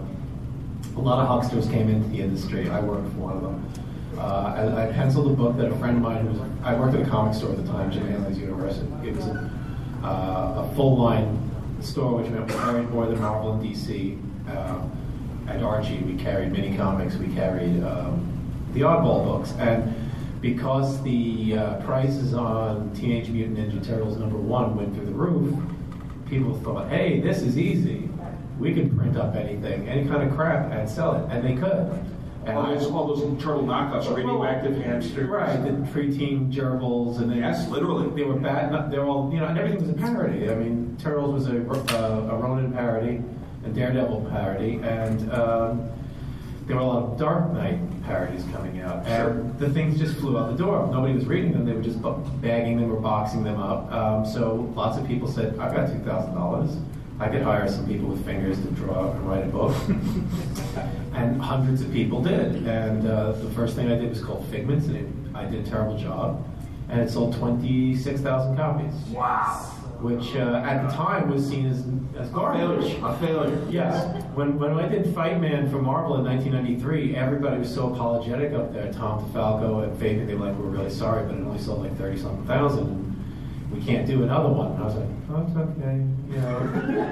You know, I came out of a thing where everything I did was selling like, 4,000 copies, and nobody cared. So that was amazing to me. To see Bill and Ted's in a Wawa's once was like pretty cool. But yeah, what happened was everybody could get in if they had the money to self-publish or find somebody who would publish them. I worked for Amazing Comics, which was part of a bizarre octopus that grew out of, I can't remember this bastard's name, Scott. Was it Scott? He's a horrible person. He ran a distributorship, ran people to the ground, and then he starts a publishing company. So, money starts flowing. Is that the Cowboy versus Alien Scott? I think it's the same guy. Yeah. He's amazing. Eternity, Aircell, and I believe that company ends up being bought by Marvel, basically for their coloring. Well, not in the 90s. Oh, was he CrossGen or? No. CrossGen was the cult in Florida where they all lived in Winnebago. Yes, that's true. You weren't allowed to leave Delos. No, it's Malibu, right? Malibu. Yeah. Okay. That's where that came out of. And Scott Rosenberg. Yes, Scott Rosenberg. Yes. Wonderful man. Yeah. Beautiful. And he's an example of a lot of what was wrong with the business at the time. And I think still continues with, variant cover companies. But whatever. Yes, I came out of the 80s. It was an interesting time. It was very punk rock in a way, because everybody was cutting 45s, hoping to get a deal with a major and get a CD out. I was one of the people who was very happy doing 45s. So that's a long answer to your question, so I asked somebody else. Well, yeah. Well, that's true. I am the oldest jerk here. So I didn't sell these books and make them. I was a dealer and a user. Okay. Well, I'm interested in everybody's origin story. So, Sarah. Well, my origin story is my parents had sex. There's children. I didn't say the dirty version. In a Cabbage Patch Kids. Don't worry. It's all right. They may have. They had sex in a Cabbage Patch. Is what my point is. Stop harping on it. All right. Sorry. Parents like that. Because I don't know him yet. He'll punch me later. No, Sarah, honestly, yeah, you were breaking into comics. Oh, I'm sorry. Okay, sorry, go ahead. Yeah, how did you break in, and what did you break in with? Well, I actually came into comics kind of sideways. I was doing zines in the late 80s. And in the early 80s, I started doing a review zine that reviewed other zines and mini comics, and a huge part of what I was getting was mini comics, and that I was getting so much stuff that was really, really interesting, and it wasn't making any impact on the industry at all. I mean, this is before we had any small press shows or mini comics. I mean, everyone was just kind of doing them and getting reviews in the backs and trading them, and they're like invisible to most people. So I decided to put together an anthology of work from mini comics, and that's why I started Actionable Comics, which was just a collection of 1 to 2 or 3 page things. And the first couple of issues, almost everything in there actually had run in a mini comic. It wasn't done for me. It was literally stuff taken from mini comics and just put together and put out there so that we could get this work into comic shops and at conventions and stuff. Because it was so different back then. You did not find mini comics anywhere unless you were reading, Maximum Rock and Roll and looking through the classifieds. So, and so that's how I got in, and that was about 95, 96. Okay. And what was the name of your zine? Well, I did a bunch. Okay. Actually, the most well-known zine that I was involved with was No Idea in Florida, which is still a going concern. It's a record label mostly now.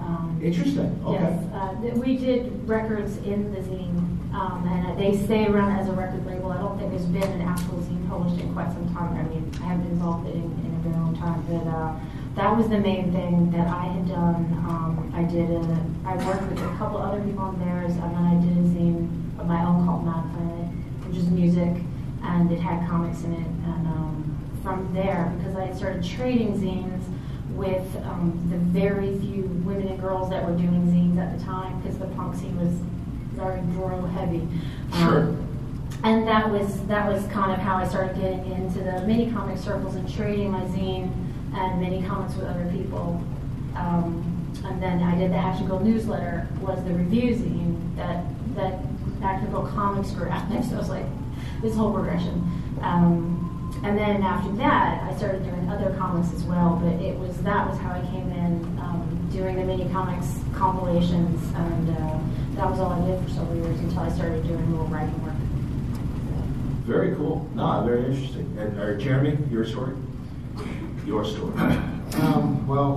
My story was that I always wanted to be in comics, and it was always an issue of how do I break into comics, and eventually led me to I should just do a comic, because that's probably the best way to show somebody what I can do in comics. And so I wrote a book and illustrated there. It was called Phantom Corps, C-O-R-P. It's a supernatural G.I. Joe kind of story with chicks with guns versus werewolves and zombies.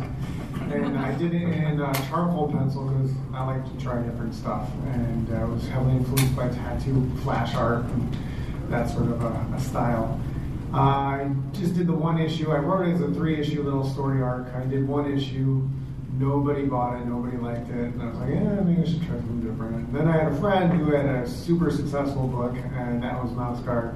And I was like, oh, well, maybe I should widen my horizons and try something a little bit more all ages. And so I try to harken back to my days of being a kid, what I liked as a kid, and that's where Her Spy Girl came from. Absolutely. No, that's cool. And I know that you partnered up with a mutual friend of ours from Chicago, Tom McGovern, in terms of publishing. Yeah, that was really lucky. That was like the stars aligned just right, and I was in the right place at the right time, and he pretty much acted as a patron, and he would basically give me a check every month, and I was able to quit my part-time job and just work on the comic book.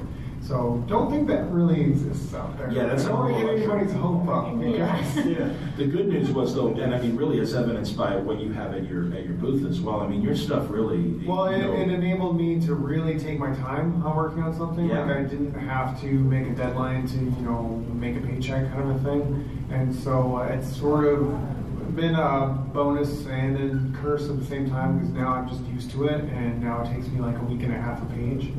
But I think I'm crafting something that's a little bit sort of unique. At least do it like an American crowd. Like in European comics, they're like fully painted and really ritzy and fancy, and people take their time over there. Over here, it's a little bit more, get it done, get it in. More commercial than art in the commercial art kind of phrase. Well, and I can appreciate that. And I don't know if you've everyone show of hands aware of like Jeremy's kind of work and everything. If you've seen it, only a couple. Yeah, okay, about half the room. Honestly, like go down there. Well, I mean, and I'm going to embarrass Jeremy, but really go down and see his work because really, it always reminds me of 19th century kind of, and maybe even 18th century art, 17 and 1800s. Just beautiful illustrated stuff that isn't really traditional comics, and that could be said really of all of these creators and what they do. But Jeremy's stuff, and I can see somebody like Tom Nagovin, who had an art gallery as well, Century Guild, and still does. It's in LA now. I don't know. Did he also offer to help sell your like original art? Because I can see a lot of your that's pieces. What he's doing now. He's acting more as an art manager and so and keeping most of them, but selling some. Well, but that's the thing. I mean, so in lieu of his patronage, to really help Jeremy, sell his original pieces, which literally, would look beautiful in a library or a study or a museum. I mean, it's that kind of museum quality illustration. No, I encourage you to go down to his table and check it out. And then we've got Ryan Browne. Wow. No, I'm kidding. Go ahead. Hey, everyone. Hey, Ryan. How's it going? Great. Jeremy's work is awesome. Okay, we'll talk about you. Let me tell you about Jeremy's work for a while. Do it. Anyways, Jeremy's work speaks for itself. I don't need to say anything. I grew up reading, mainly reading like that indie 80s comics kind of stuff. That kind of formed my sensibilities in terms of doing comics that were actually fun and actually funny. And then as I got older and went to college, and comics were so firmly ingrained in this serious tone, and comics as movies, and you take all the sound effects out of comics because they make them more movie-like, which doesn't make any sense because in comics part of the information of comics is sound effects, so you can understand the story and get rid of thought balloons. But of course, everyone still has speech balloons, so it still doesn't make any sense. It's not a movie, anyways. But that's how comics were when I was trying to break in, and so that's what type of stuff I was doing, and nobody would hire me. And I struggled with it for years, and I did terrible work for Devil's Due Publishing on books like Voltron and G.I. Joe Storm Shadow, and it was all just really horrible. I know. I did it on purpose. I tanked on purpose. I could have done even worse work on Scott Rosenberg. I did. They hired me to draw this 48-page book in 1 month in September, and it was a horror book they wanted out for Halloween. And I had a full-time job at the time, and it was called The Haunted Caves, and there were no caves in the entire book. It was about a haunted house, so it was very confusing. It was terrible. The only enjoyment I really had in it was figuring out ways to draw Reginald Bell Johnson into the background. So that was a horrible experience. So basically, I'm looking for that comic. Oh man, it's awesome. They printed 1,000. That's it. They printed 1,000. Oh, absolutely. They said you get It's on eBay right now. It was Haunted Cave. So haunted, There's no caves in it, but it's about a cave apparently that's haunted. It's in the house. It's a metaphor. Right. We're all trapped in our own personal haunted cave. Haunted basement was take it. But Haunted Caves, not to harp on Haunted Caves, it's an amazing book. But Haunted Caves was a book that had the tagline "soon to be a major motion picture" on the top of the comic book, and it was some screenplay writer had paid Devil's Due Publishing to produce this comic adaptation of his screenplay about a bunch of teenagers who get murdered in a haunted house, not in a cave. Idea. Yeah, super great, right? And the best part of it was that this was at the end of Devil's Due Publishing, and they never paid me. So I drew 48 pages in 1 month of non-haunted caves for a book called Haunted Caves, and then I never got paid. So that sounds just seriously. That's 80s. That's the 80s all over. It was yeah. So my first couple of years of doing professional work were pretty rough. So I made the decision that I wasn't going to draw comics for anyone else. I was going to draw them for myself, and I decided to be really selfish for a little while. And that's where I made the first issue of my book, God Hates Astronauts, which was, to me, like a harking back to like the late 80s, like The Tick and Milk and Cheese and Scud and books like that. And then nobody wanted to read it. So I shelved that, and then like 3 or 4 years later, I started releasing it as a webcomic.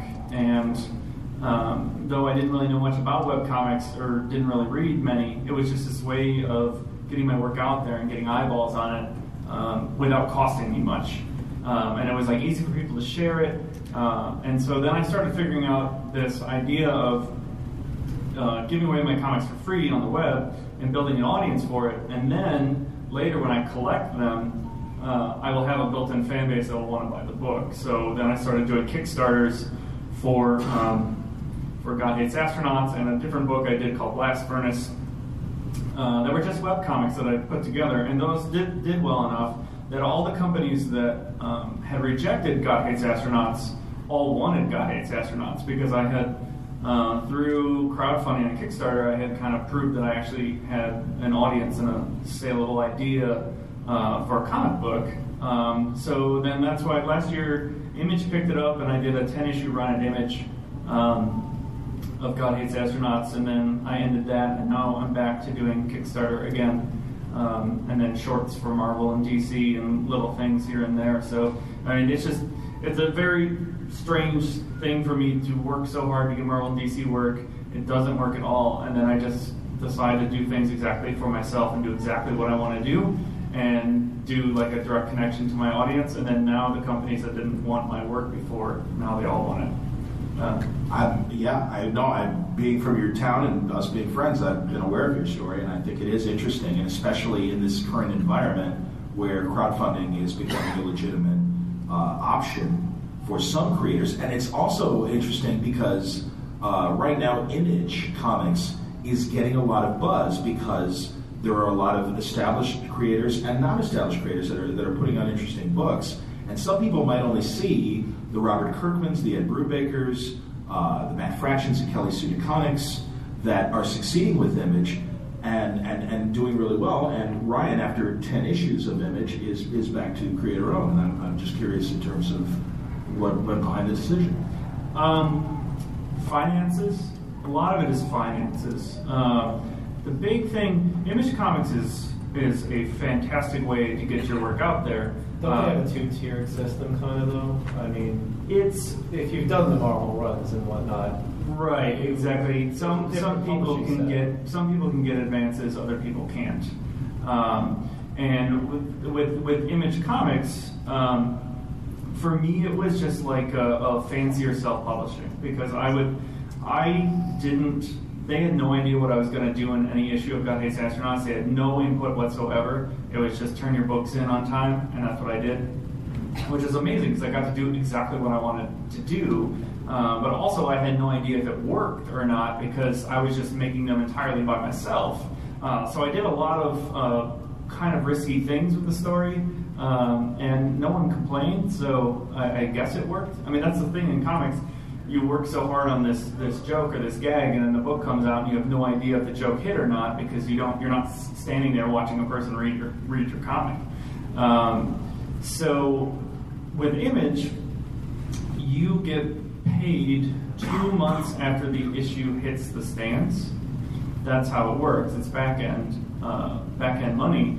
And so, like with God Hates Astronauts, I think I worked for 8 months on the book before I got paid anything. Wow. Because you have to have a certain amount of issues done before they will solicit it. And That's worse than Haunted Caves. Oh, yeah. but then the money keeps coming in after you're moved on to another project. Paid. You get paid. Oh, it's better than Haunted Caves. It's so much better than Haunted Caves. I got a check for $100 last year for Haunted Caves.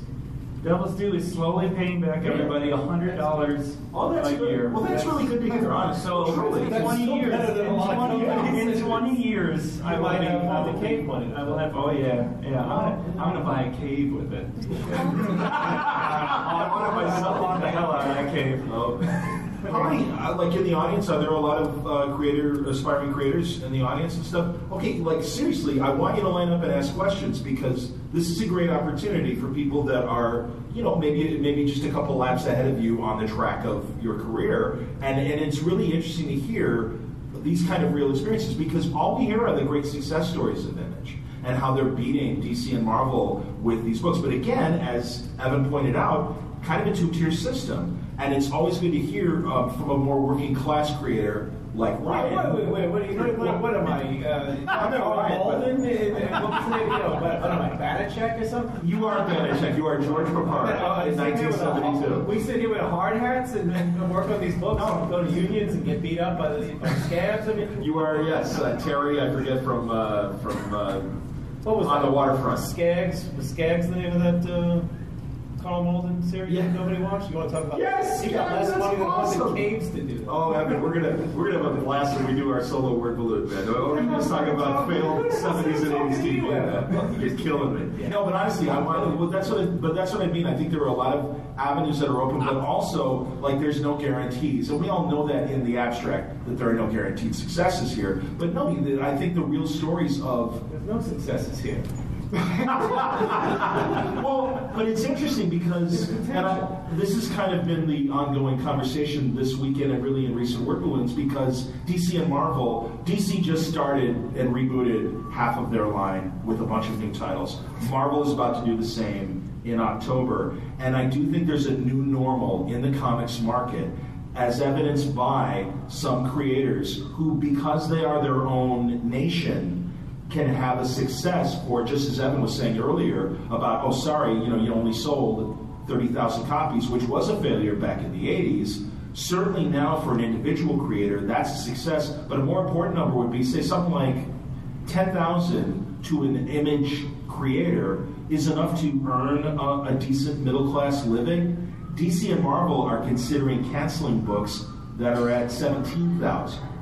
And that's really the new normal. This should have been the new normal a long time ago. Agreed. Absolutely agreed. They've destroyed, I don't want to get into this conversation, but they destroyed their mid list. I mean, willingly destroyed all their mid list. I kind of was hoping to get into this conversation, but I respect that. But, why give Marvel and DC more, why talk more about them? It's not like... but more in terms of... resources isn't talking... Oh, no. But more importantly... We all have light. But how it impacts you guys in a positive way. It doesn't anymore because really? We don't give a crap anymore. No, and not in terms of having to work for them or anything like that. But I'm saying that's in terms of we don't have to work for them anymore. Right, and no, but my point is, I'm going to kick your ass. Awesome. Here we go. This is great. No, the thing is, you don't have to deal with. No, you don't. There's two markets. I've said this. If you want to. There used to be two markets. There was the mainstream market and the alternative market. Right. So now there's the direct market and the rest of the world. Fair enough. Yes, please go on. When Marvel and DC, when you talk to most store owners, they have never heard of Raina Telgemeier. She sells millions of books through Scholastic. Yep. They are comic books. Yep. And didn't she just have 5 of the top 10? Yeah, on the New York Times. Although supposedly the New York Times doesn't mean anything if you're. Well, that's and honestly, show of hands. I mean, this is what I'm talking about. Like, is everyone into this like new normal and everything, and that there are these kinds of. The new normal is that Jeff Smith and Bone. There's a lot of new normals. I mean, there's a lot of abnormals if you go up to these new normal. But I mean, the fact is, you can't ever say this is. I don't want to say there's one path because there's a hundred right now. Absolutely, and that's what. It used to be you had to live in New York. you had to hang out with people from Marvel, Archie, or DC. Right. But it was more social. You could go up to the offices. I used to do that in the 80s, and you could go up there and get thrown out by Bob Greenberger. I'm not saying that happened to me. But it was quite. You could go to lunch, crack a joke about Fight Man to Kevin McGuire, and end up with a Fight Man book, and that is pretty much where that all came from. Okay. And the thing is, work creates work. I got Bill and Ted from Marvel. I wanted to be a Marvel artist growing up. I wanted to do an occasional Spider-Man fill, and I thought that's all like 30. That's all I could get. The reason I didn't know any better than that is because that information wasn't out there. I never thought I'd be a superstar artist like John Romita, so I just settled for I'd be the guy doing the 8-page Working-class guy, absolutely. So whatever. That all died out. That normal disappeared. Anthologies and backup stories are no longer here. The newsstands died out, so that's a new normal that disappeared. Bookstores are starting to fail. Borders took a lot of blah, blah, blah. I did a book called Pirate Corps. Corps is a really bad name. How many people say corpse? Did you have the S at the end? No. Oh, you see, I put the S at the end. I put a period. Oh no, I had that's right. I had a dollar sign. I had a dollar sign, so everybody's a corpse, so I changed the name. It was driving me nuts. But I got that book because the first thing I did and got ripped off on, we got paid, but we didn't know we were getting paid.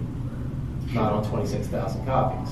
They also drew all over my original art in blue pencil in the production department, which was probably one guy with a Mickey's big mouth, you know. But they actually drew all over my artwork in blue pencil and mailed it back to me. They played tic-tac-toe on the goddamn artworks, which shows you what a great beginning this is. But my dog peed on the first cover, and I didn't tell them that, so that's good. I know, it sounds like indie wrestling early guys. It's like pissing. But the thing is, we didn't get our money, and the guy, Dave Ulrich, it was a Dave Ulrich. Is that the guy? Oh no, I don't want to get the wrong person. No, it was not Dave Ulrich. It's the Glass Houses guy. That creep. Oh. But they ripped us off and treated us like crap. But people that edited that book started their own company because they said, hey, we can do this better. They had seen my sketches for a book called Pirate Corps, which is this punk rock, ska, romantic angle, super science fiction dumb thing. And in 1988, I was at a dinner with the guys from Jim Haley's Universe with Jim. He brought us out there. I couldn't afford to go on my own. My comic was canceled. In San Diego, sorry, thank you, sweetie. And Fabian Nicieza was in the marketing department. And we were all cutting up, and I got pretty drunk and apparently acted like a goof. And I was wearing T-shirts, and he knew about Pirate Corps. He said, when he hired me for Bill and Ted's, he said, basically, he didn't say nobody wanted this book because I knew that. It was a pre-canceled book. You know, it was one of those, we know this isn't going anywhere. Heathcliff and Kid and Play, Bill and Ted.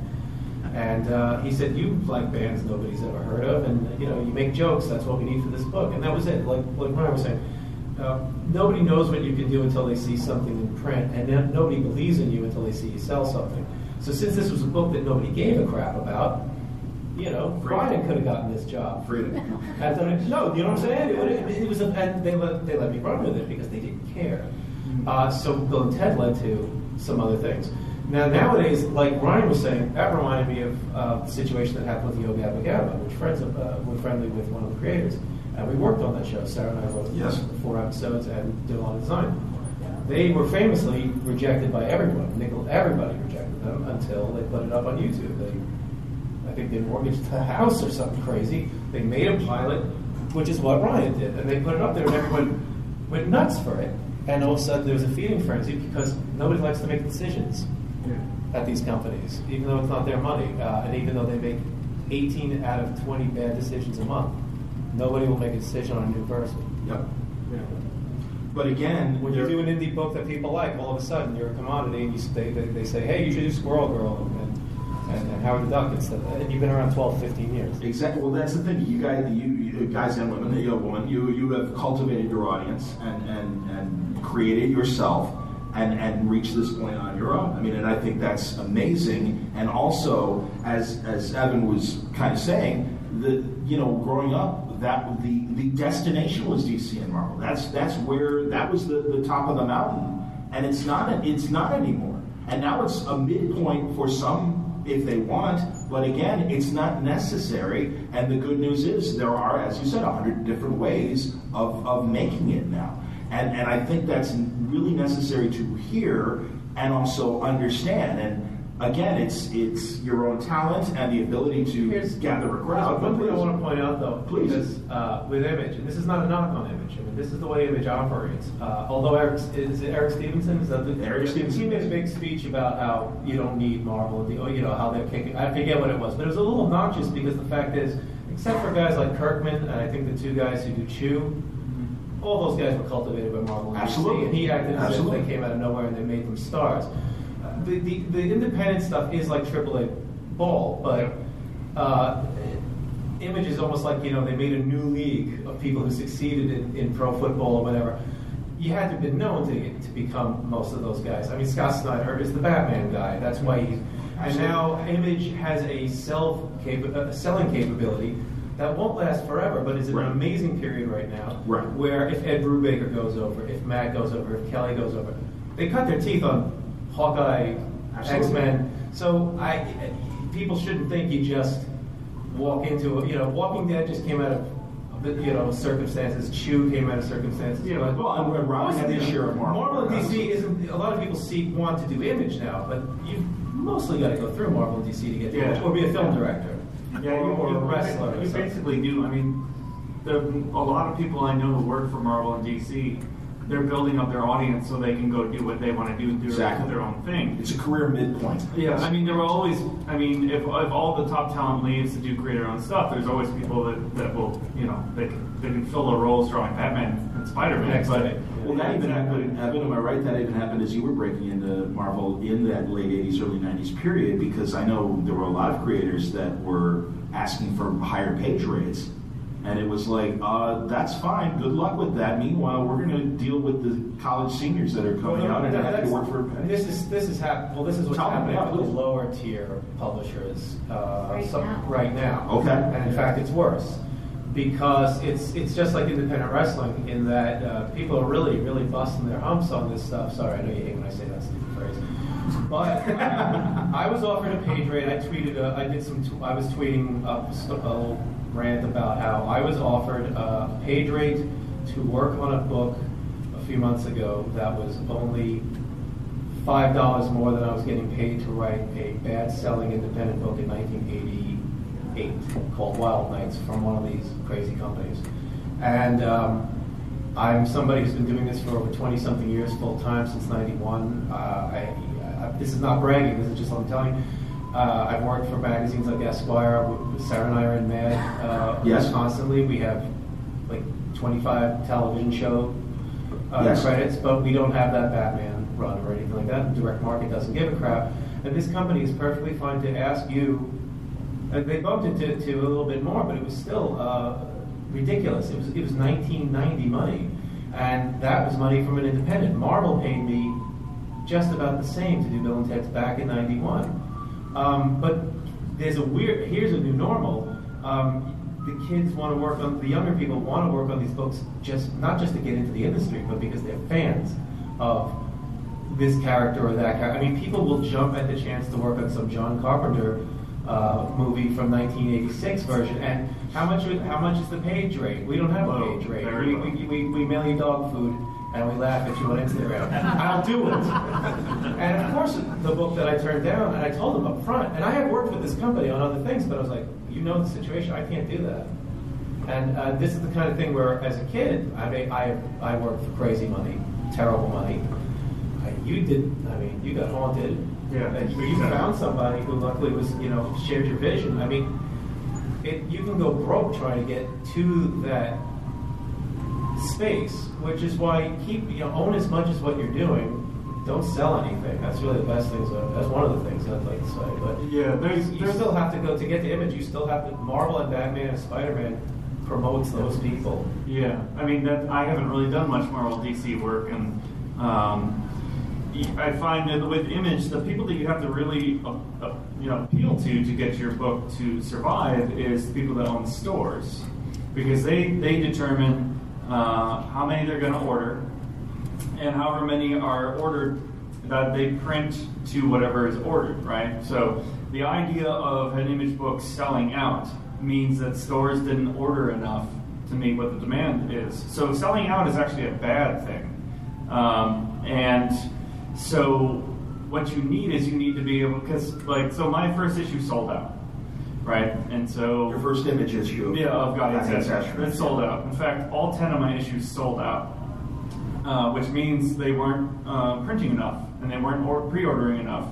And so when my issue 1 sells out and then you get a reprint of issue 1 with a different cover, there's going to be a lot of people that have the instinct to get your number 1. It's not there, and then a month later, number 2's there, but the reprint maybe isn't out for issue 1, and they're not going to start on issue 2. So then they'll just wait for the trade. And if those people aren't buying single issues, then they're not providing me finances to keep going with the book, because the trade money you get so much later. This leads into another reason why I just went back to doing a book through Kickstarter, because it's tough to spend all this time to try and promote yourself. I'm trying to promote myself to people that own comic shops and do ordering in comic shops, and maybe half of those shops only get Marvel and DC, or only get Image books that are being written by Scott Snyder or Jonathan Hickman, or names they know from Avengers and Batman. So there's this weird kind of middle lower class Image book, which doesn't say anything about the quality of the book, it's just about the awareness of the book. And people still consistently, even with the Image eye on the cover, consistently tell me they've never heard of my book. And a lot of it is because I have to appeal to the store owners. And the store owners, there are a lot of great stores that are really hip to it and read everything and recommend cool stuff. But then there are a lot of stores that are just Marvel DC. Yes. And to get your Image book into those stores and get ordered enough, you kind of have to do that Marvel and DC work before you can do that Image work, which is a really... It still doesn't work either. Yeah, it still doesn't work. The books, first of all, we're in a glut, so that's yes, that's absolutely normal. Images, pages in previews just keeps growing and growing, and they don't even have any information on some of these books. Yeah, of course. And there's also a lot of men and women who are writing 8 books between all the companies, and stores still don't. This is why I said there's a direct market and there's the real world. I mean, there are some books that are doing amazingly well. People don't know that Sonic outsells a ton of books. They don't want to hear about that. That Mad is still DC's really best-selling comics, but that's not the stuff that matters to stores. DC and Marvel have pushed the what matters button even farther, so now that people don't even think their own mid-list matters. So that's why they're relaunching all these characters like Martian Manhunter or whoever the hell they do it now, Green Lantern, are constantly getting new books because those are books that always sold decently. And now they can't sell 20,000 copies of The Flash or whatever unless there's a stunt. When all you've done is said that the only things that matter are Batman, Superman, Spider-Man, Avengers, whatever movie's coming out and whatever crossover, that means everything, all characters that used to do okay, die on the vine, and you have to keep relaunching them. Store owners, I don't get along with my store owners' philosophy, because they act like if they're not a fan of it themselves, they won't carry it, even if there are people in their store who like that sort of thing. It's too much work.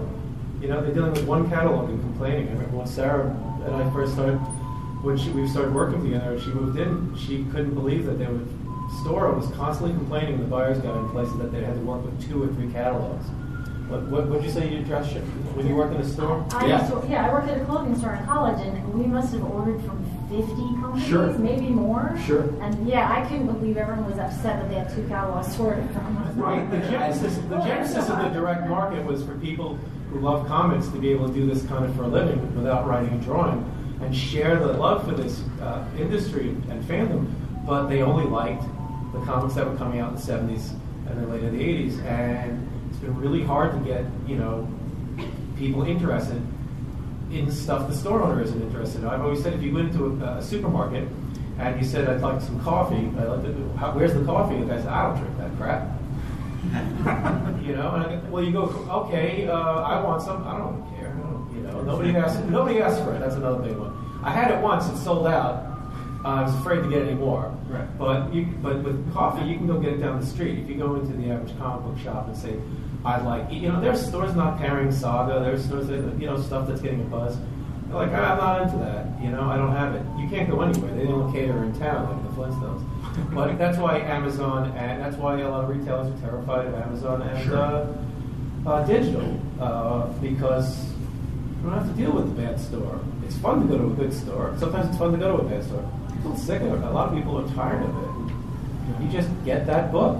Beyond Comixology, when we speak of digital, are there other channels that you got? I mean, again, I want to talk to the two of you in particular because Sarah, honestly, you've been very quiet. I want to involve you and get your thoughts on and a lot. Jeremy, And Jeremy as well. No, Jeremy's talked a little bit more than you, I'm just interested in terms of these alternates to the direct market and stuff.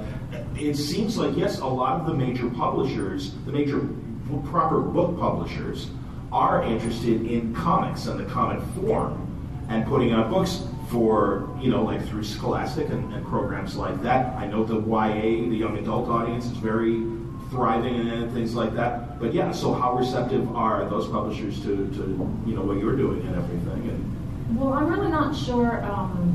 If anyone here has a kid in school, the Scholastic catalog is like half comics sometimes that they get every month. A lot of those kind of avenues, I think, aren't super friendly to more independent stuff. It needs to be kind of proven, or a lot of those people are coming out of children's books. Right. They're established in some other way. Raina did the Babysitter's Club, and that did really well before they started letting her do her own work. So again, you're not just gonna be able to do your own thing, and Scholastic's going to put you in their, whatever the name of their kids' catalog is. But there's a lot of other avenues, digital, the web. I think I was in Boston talking to a friend of mine who's a technology writer, and we were talking about digital comics because that's a totally safe space for anybody. If you don't have a comic shop you feel comfortable in, the internet doesn't know what you look like. They know nothing about you. You just go on. There's lots of places already that you can get comics delivered. I think that's a real future. It's kind of still working out because if you're on the web, you have to make your money somewhere else. Web comics, you're going to have to collect it. You're going to have to sell merchandise.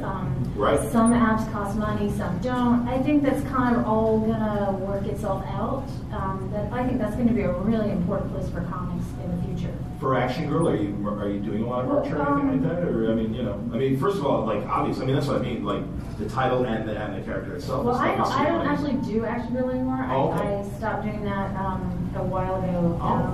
Just being an editor is just too much work. Okay. But we are actually doing work with a digital publisher, I'm really excited about that because it's something that you don't have to think about comics, you don't have to think about the dime catalog, you don't have to worry about the industry. It's something that will be delivered to people's devices, and they can find out about it, through iTunes or Google Play Store or whatever. And you can just kind of go around this whole thing. People that don't know anything about Marvel and DC rebooting for the 500th time can find out that there's all these cool comics that they can get on their phone or tablet. I actually can't really talk about it. It's cool. There's deals like that. But I've looked at some of the other people doing it, and I really think this is something that a lot of the more independent and creative controlled stuff, I think is where you're going to see a lot of it, because it's going to be a way to do it and actually make a living at it and just not deal with the industry as it is now. I'm sorry, too. I heard, and you two coming from Brooklyn, and also it's a place I think where both Ryan and Jeremy, also their work would be welcome. Bergen Street Comics in Brooklyn. We're from Staten Island, but excuse me. It's like phony Brooklyn. We're where everyone who can't afford Brooklyn is now. All right.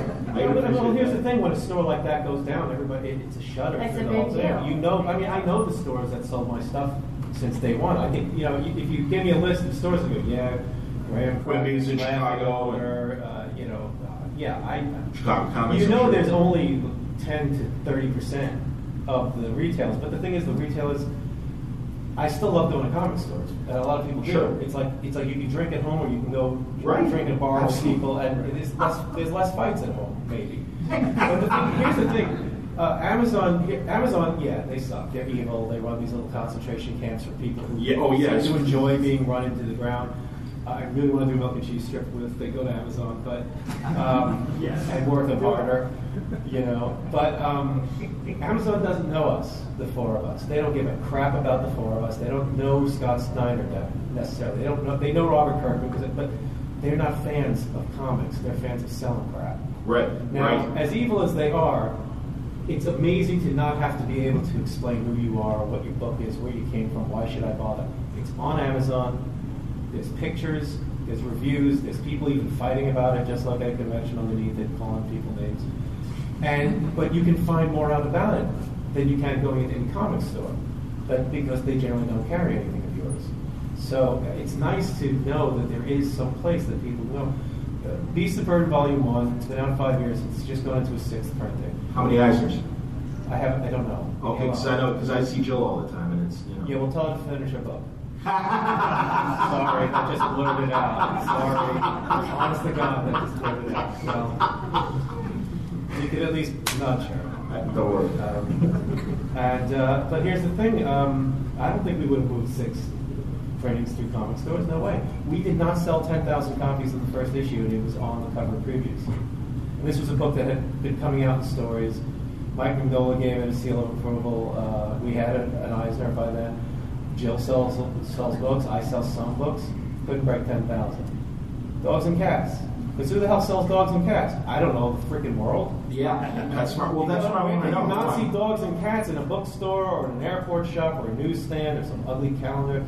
Do things up. You know, who's clicking on things? Dogs and cats fighting monsters. I'm not saying it's genius. I'm saying we can sell it. Sure. Well, so what do you do when you have something like that? That truly, because we talk about the mainstream, and in comic conventions, the mainstream means Spider-Man, Wolverine, and all that shit. The reality is, the mainstream is the real world, as you say. That always has. The non-direct. Exactly. So what do you do when you've got something like this, where you've got a marketable commodity? I cry to sleep. I try to slash my wrist. Like, I'm wearing a long coat. But I'm giving up. No, what I did is I banged my head. I've been doing this. I'm 50. I've been doing this since I'm like in 24 or something full time. I give up as far as I still talk about it online. I still get into it with people because I don't like seeing newer cartoonists rip it. You know, if you look at my Twitter, you'll see what I'm talking about. Yeah, no. But it's the kind of thing that I'm more interested in talking about these days because I realize DC and Marvel never really paid my bills except for 1 year. I don't have a problem per se with Marvel and DC. However, I've gotten over the whole they I would still work with them if certain people were not there anymore, things like that. But the fact is there's so many opportunities, and there's so many people now who grow up not knowing these jokes that I'm making. They don't know anything about the metal men or whatever. They're men and women who are coming into this industry, and they just want to make comics because they know comics.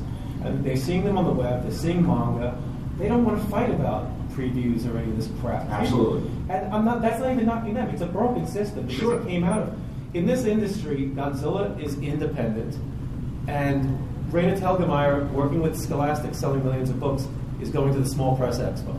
Yep. As a guest. Yep. You know what I'm saying? I do. You know, it's a joke, but that's a weird... And Godzilla doesn't even sell. Yeah. You know what I mean? It's what they're a fan of. But that's breaking down. But Jeremy, like even for Curse Pirate Girl and stuff, I mean that's the thing. Like there's obviously a pirate culture out there. How aware of the pirate culture is aware of your book? Probably nobody. Sure. The first Millie Dragon Con I ever attended, I was on 2 panels, and one was on I don't know. It turned into a forum on vinyl toys, of which I was the only panel member that did not have a vinyl toy made of their art. Wow. And the second one was a pirate panel. And it was me and a whole bunch of professional pirates. You go to professional pirates. Yar. And my card. And the whole thing. Professional pirate. Yeah. Well, they dress, and that's they not go to professional. they get paid to do that. That's professional. That's professional. Otherwise, Do they get paid with little chests and stuff like that they bury in their otherwise, yard? they're just homeless cosplayers. Just hanging outside There's of town. professional pirates? Who Yeah. is this? But the whole thing, There's the story. entire time, I just basically said, "Hi, my name is Jeremy, and I do a comic book. And guess what? It's got pirates in it." And the whole rest of the thing was just questions to the pirates about, factual pirate facts. And I do a book that's a complete fantasy. And I was like, "Wow, I'm so glad I was." You don't do real pirates, man. Yeah, right. Exactly. And I've been told lots of times, we've got a pirate festival. You should come set up at my pirate festival. But my book is I call it a fairy tale. I call it my nautical fairy tale. I like skulls, and but there's really nothing factual or sensible about my pirate. One of my pirates is a potato with a clock for a mouth, a handlebar mustache, a horse skull for a hat, and chicken feet. So I mean, you don't really see that on the HMS, whatever. Bounty. Yeah. Do you, after you put the book out, did you get any kind of reaction from places like First Second or from those places? Because your stuff is so illustrated. I don't know if anybody saw it. I always have like. I know libraries bought it. I know it's in libraries. Yeah. Actually, libraries is libraries is another. Libraries is a channel that's really supporting independent creators. Our library, they have comics in the children's section, the teen section, and an adult section. Yep. And to be honest, it's mostly manga and scholastic and independent and interesting stuff. They have superhero stuff, but it's the minority. And it's always been taken out. That's what's amazing. And that's where we first came across Person Fire Girl was in the library. I'm not surprised. We see all this. And the libraries are really, really supportive. On the tables. And it's something I think a lot of people forget to do. In fact, a friend of mine who's head of one of the college libraries in New York, New York Comic Con did not give badges to any librarians in New York City. That's insane. Seriously, that's they ridiculous. sent letters to them telling them to apply for badges. No librarian got a badge. And I was like, librarians are super important, and people really need to remember to get information to them, because they're the ones who are getting these books in front of kids who might go to Amazon or to a comic shop and look for more. And in the first line of defense whenever a First Amendment. You know who got those badges? The professional goddamn pirates. That they get the badges. Yar! Right? We beat the librarians. No, it's true. The libraries, they've seen incredible growth at libraries, and I think Barnes & Noble's just extended their sections, their comic sections. Yes. Yeah. Oh, that's cool. I'll tell you, we see all kinds of comics at our local branch, and they are not only they expanded. They do have more Marvel and DC stuff right now, but that stuff is always being checked out. I check it every Tuesday because I take out books there, because there's so many good books. That's the funny thing. It's between reprints and new stuff. This is a golden age for material. Agreed. It's still a crazy age for.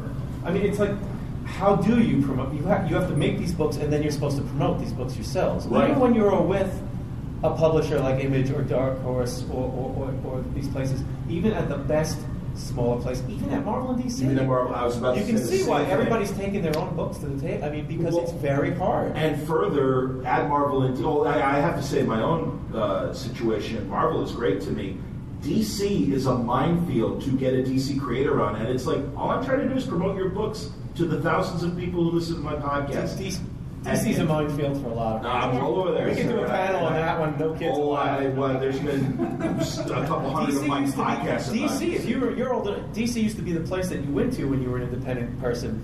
Everybody at this table would have been in Bizarro Comics or doing goofy stuff like that. Sure. They were very friendly back in the day, in the 90s and aughts to a degree. Marvel was the place where if you did a story for Marvel, they wouldn't put your books in the bio. They were so paranoid that people. This is how strange comics is. I hear you, that man. if they put Milk and Cheese or something, everybody was going to go. I'm going to run and buy that. I'm not going to buy Spider-Man, Avengers now. Yeah. And DC, if you look at books like all their older anthologies and stuff, they would load up on your credits. Paradox Press, all those big book of buys and all that stuff. Vertigo and Paradox and even the regular line was drawing in. It didn't always work out. Gilbert Hernandez was doing Birds of Prey. Who's the New Zealand? Dylan Harks was doing some work. It's like I used to say DC was the company that liked comics. You go up when we would go up there. The art directors all had Barks and Tintin. Everybody knew all sorts of comics. It's really turned into a fan club now where jokes aren't allowed unless they involve tearing somebody's head off that isn't a kids' cartoon or bathrobe. No, I understand. But now Marvel seems to have become a place where they are interested in going into Artist Alley or looking at independent work and going, This style would be very interesting for this book. And DC seems to close shop for that now. They are just not interested in oddball art styles. Well, but then there is like the Gustavo Duartes that are doing Bizarro right now for DC. So like I have to say, you just curse us out. I did, and I even like threw some phlegm in there to really make it sharp. I felt it. So, but no, like because I agree with you. No, for years, especially very recently, DC was the cool place to kind of get some money. Well, but also like DC was like. The last couple of years, there was very much a house style that followed a Jim Lee template and things like that. But I do think that a lot of their newer books, like the re-release of Prez and Bizarro and things like that, where they are getting a bit more experimental. And I agree with you with Marvel, that Marvel's been more experimental. It's like DC is following Archie's steps, though. For DC to be following Archie on trying to get... That's a good... Archie is the most predatory company right now. That's certainly changed crazy. The direct market hated Archie. Now, that's a whole... discussion. That was a place where nobody wanted to talk about Archie. They're kids' books. Yep. Okay? We don't see them in the stores. They don't get ordered in the stores. Yep. When I worked in the store, we put them right in the front. They sold like crazy. Absolutely. Well, I mean, supermarkets, there's... But now the direct market loves them because they're getting Batman people and Saga people to work on them, and Mark Waid, and they're having, we're fighting cancer, we're fighting prejudice. Hey, anything that sells more comics keeps stores open. The competition is tough, though. You're supposed to get through this. The variant covers a variant cover for one comic gets more press than the four of us will get 5 years. Absolutely. No, I truly, guys. I mean, this kind of reality is what I was hoping to get to because I really think that aspiring creators need to know what's going on. If you're a creator, is there anybody here who wants to go work with Marvel and DC? I'm not knocking that. It's not. I want to tell you something. Or you want to do your own stuff mostly, right? Here's the thing: learn to do things other than comics. Learn to do as many things in comics as you can. Because if all you want to do is comics, there's a limited, even with the web, you know what I mean? You're going to have to do something to make money. And it used to be that everybody did graphics, or they did pay stuff, or they, Sarah comes out of working in newspapers. And I'm lucky, I never could do any of that stuff. I worked in a punk rock club, and I worked in a comic shop. If I had to stop doing comics, there's nothing for me to do. I am of no use to society. But over time, we write for TV sometimes. We do magazine illustrations once in a blue moon. If the people who can write and draw have that much over people who just do either one. If you can write and draw and letter, if you can color, if you can design, if you are interested in writing stuff outside of comics, games, consider that stuff. Don't just consider the very narrow, try to wear as many hats as you can because you have to make money. Yeah, definitely. To have this fun.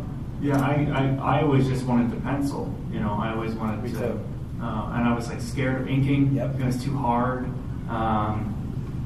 And I mean that's what I tried to do forever. And then it was when I wasn't getting any work. And it's like, well, I can keep trying to find writers to write something for me, and then that always ends up in me drawing things that I don't really want to draw, like cars or buildings. I hate people. Yeah. So I mean, out of necessity. I mean, I am not I didn't excel at English anything. In school, but I had to start writing comics out of necessity because I figured out that what I really wanted to do was tell stories, and you can tell a story without having ability to spell or a great vocabulary or so my comics. I ended up doing everything and learning how to do everything out of necessity because people weren't going to pay me to do one part of it. So I had to learn how to do it myself. And actually, like the best, I had a job as a graphic designer for 3 years, and it was a terrible job, and I hated every moment of it. But since having that job, I know how to lay out a book.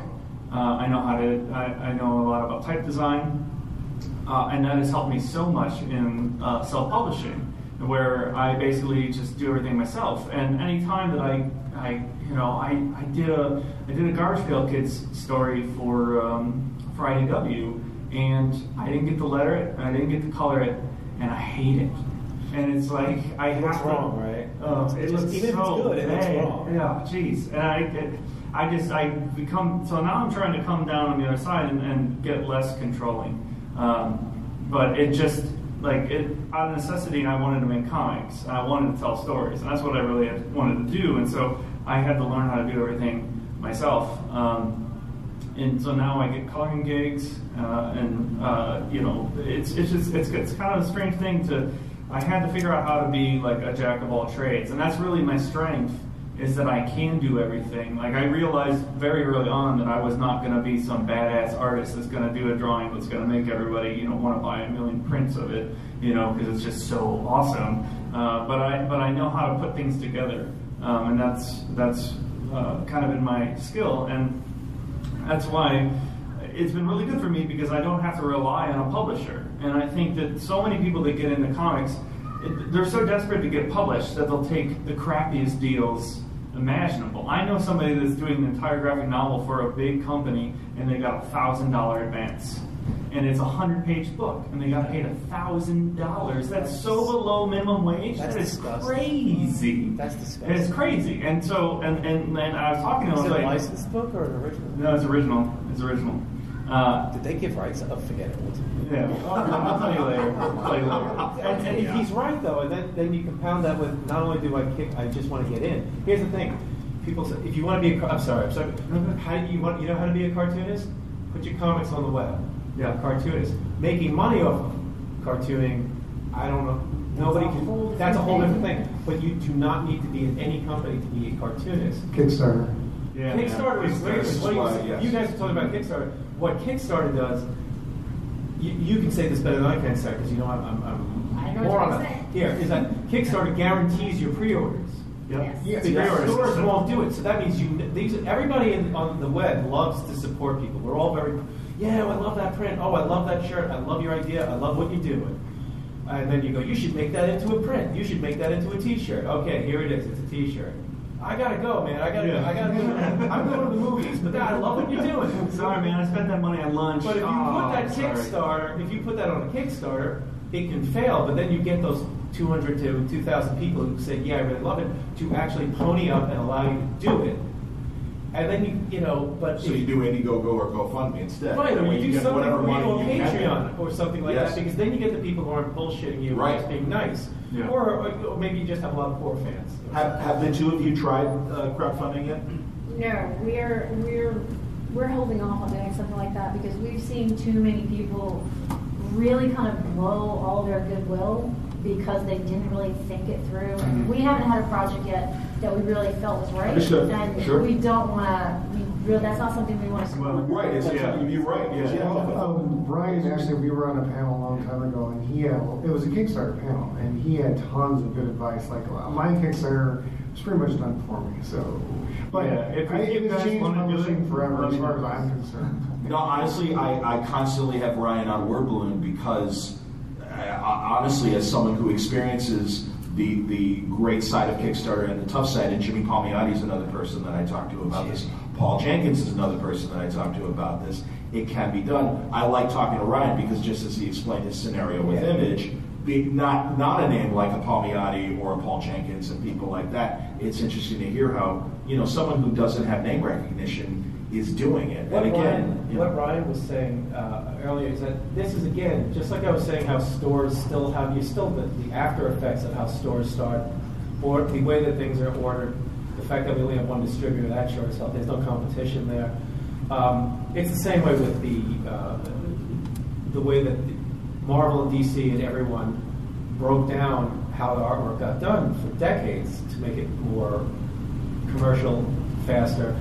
So people like my age and even you just wanted to be a penciler, you just wanted to be a writer because that's how they kind of sold it without even knowing it. Nobody really came up through until the 70s. Very few people wrote, drew, did anything else, and so you just get into that mindset. Well, that's what I have to do. One of these things. You can do everything. I was on this panel like a year ago that was about breaking into comics. And everybody was talking about, and the moderator was talking about what you should have in your portfolio to show to editors. And I totally derailed it because I have never been hired for a job by an editor. Every job that I've gotten is because I made comics.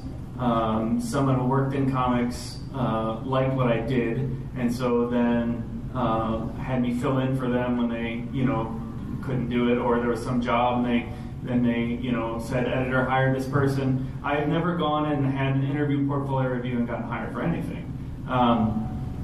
And the amount of energy, just collectively, and artwork that has been wasted over the years from aspiring artists doing pencil submissions of 5 pages of Batman beating up a mugger is like a real shame, because that could actually be a real comic that someone could be reading right now. In a style that they're probably more comfortable. Right, in a style that they're more comfortable. Because whenever you're trying to break into comics and you're doing pencil submissions, I just remember constantly like changing the way that I was trying to draw, because like, what does this editor want to see? What's the commercial way for me to do this? Like, am I trying to do like Brian Hitch kind of stuff?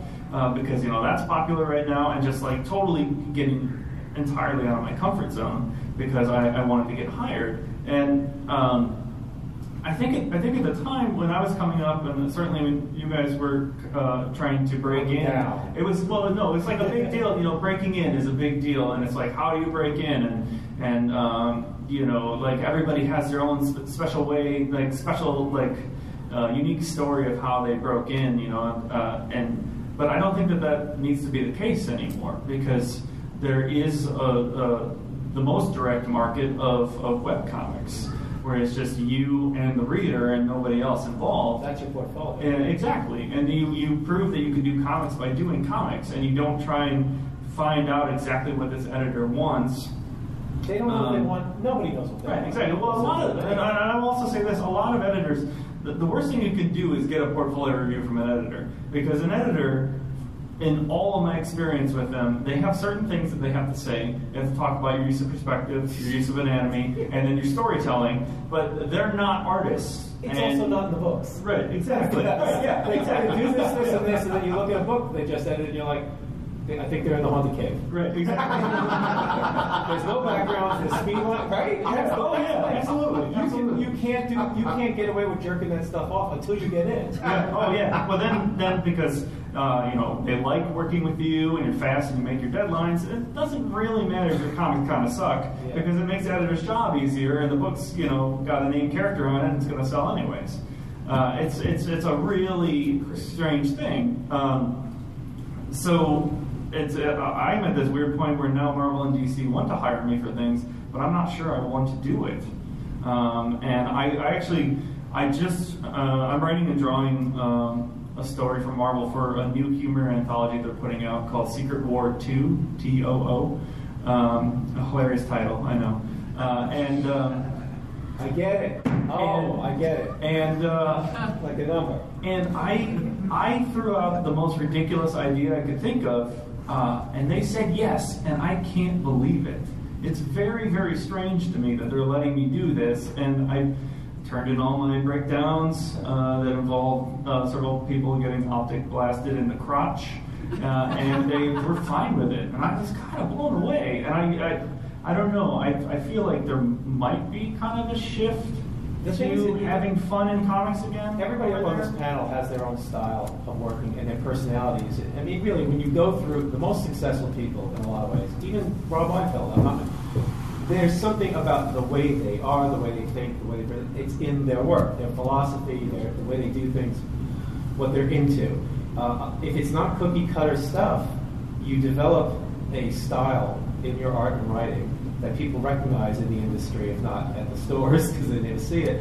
But they will start seeing your stuff, and they know what they're getting generally. If they, I've never gotten a job walking in on a job and trying to get it. It's always the worst experiences, in fact, because you're doing it this dance, and it always ends up being they really wanted Kyle Baker whenever anybody used to call me up. And I literally said once, New York Magazine calls me up. We got to do the strip, and I ended up working with this fellow later on a book project.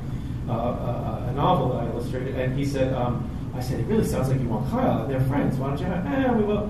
Kyle ended up doing it, and that was fine, but it's really hard. The thing is, you want to make yourself irreplaceable. That doesn't mean that if you die, the industry would start crying, like Jack Kirby died. It means that your book cannot really continue. It's not a legacy thing like that. If you die, there's no cursed pirate girl. It doesn't look like that. It would never look like that. Action Girl is over because Sarah decided Action Girl was over. We're doing a strip. It's what you just said about that is we're doing something for the Peanuts book. Actually, I wrote that, but we're doing. I'm doing something for the Peanuts tribute book with a company. Oh, sure. And it's Boom. Yeah, they announced it in the city. And the thing is, I just decided that because of the situation, I would throw them an idea that I didn't think they'd go for. Not to be rude or anything, but like, this is what I'd like to work with. I don't want him kicking the football, which is, I feel like everyone's going to have him kick the damn football. So I said, because of I had a lot of weird material around in the room, I said, what if I told the series, the history of Peanuts, told through the Cthulhu mythos? This is the most, because Charlie Brown is a Cthulhu, is a Lovecraft character. He's isolated, he's depressed, he doesn't trust his friends, the world's against him, he can't find adults, he doesn't know where he lives, he doesn't age, but suddenly the Van Pelts are the same size as him. They're like the Whateleys. They have strength and intelligence, but then they revert to childishness. It's a screwed up place, right? His dog is in his clothes. And what is with the doghouse? Why is it like, why is the geometry wrong? So as these ideas came to me, I decided, well, this is what I'll do. I'll put Olaf Chambers, Yellow King, and I'll put all the, crazy stuff. And they were for it. And I was like, this is not going to happen. And then the licenses were for it. And I was like, this is not going to happen. Wow. I'm not saying it's the greatest thing ever, but when you put your stuff out there, you should never guess. You should never do fortune telling, which is something I'm trying to learn. If you went in there and said, I think I have to do a Brian Hitch thing, they've already got Brian Hitch. And they'll throw out the Brian Hitch guys they don't need them when the style changes.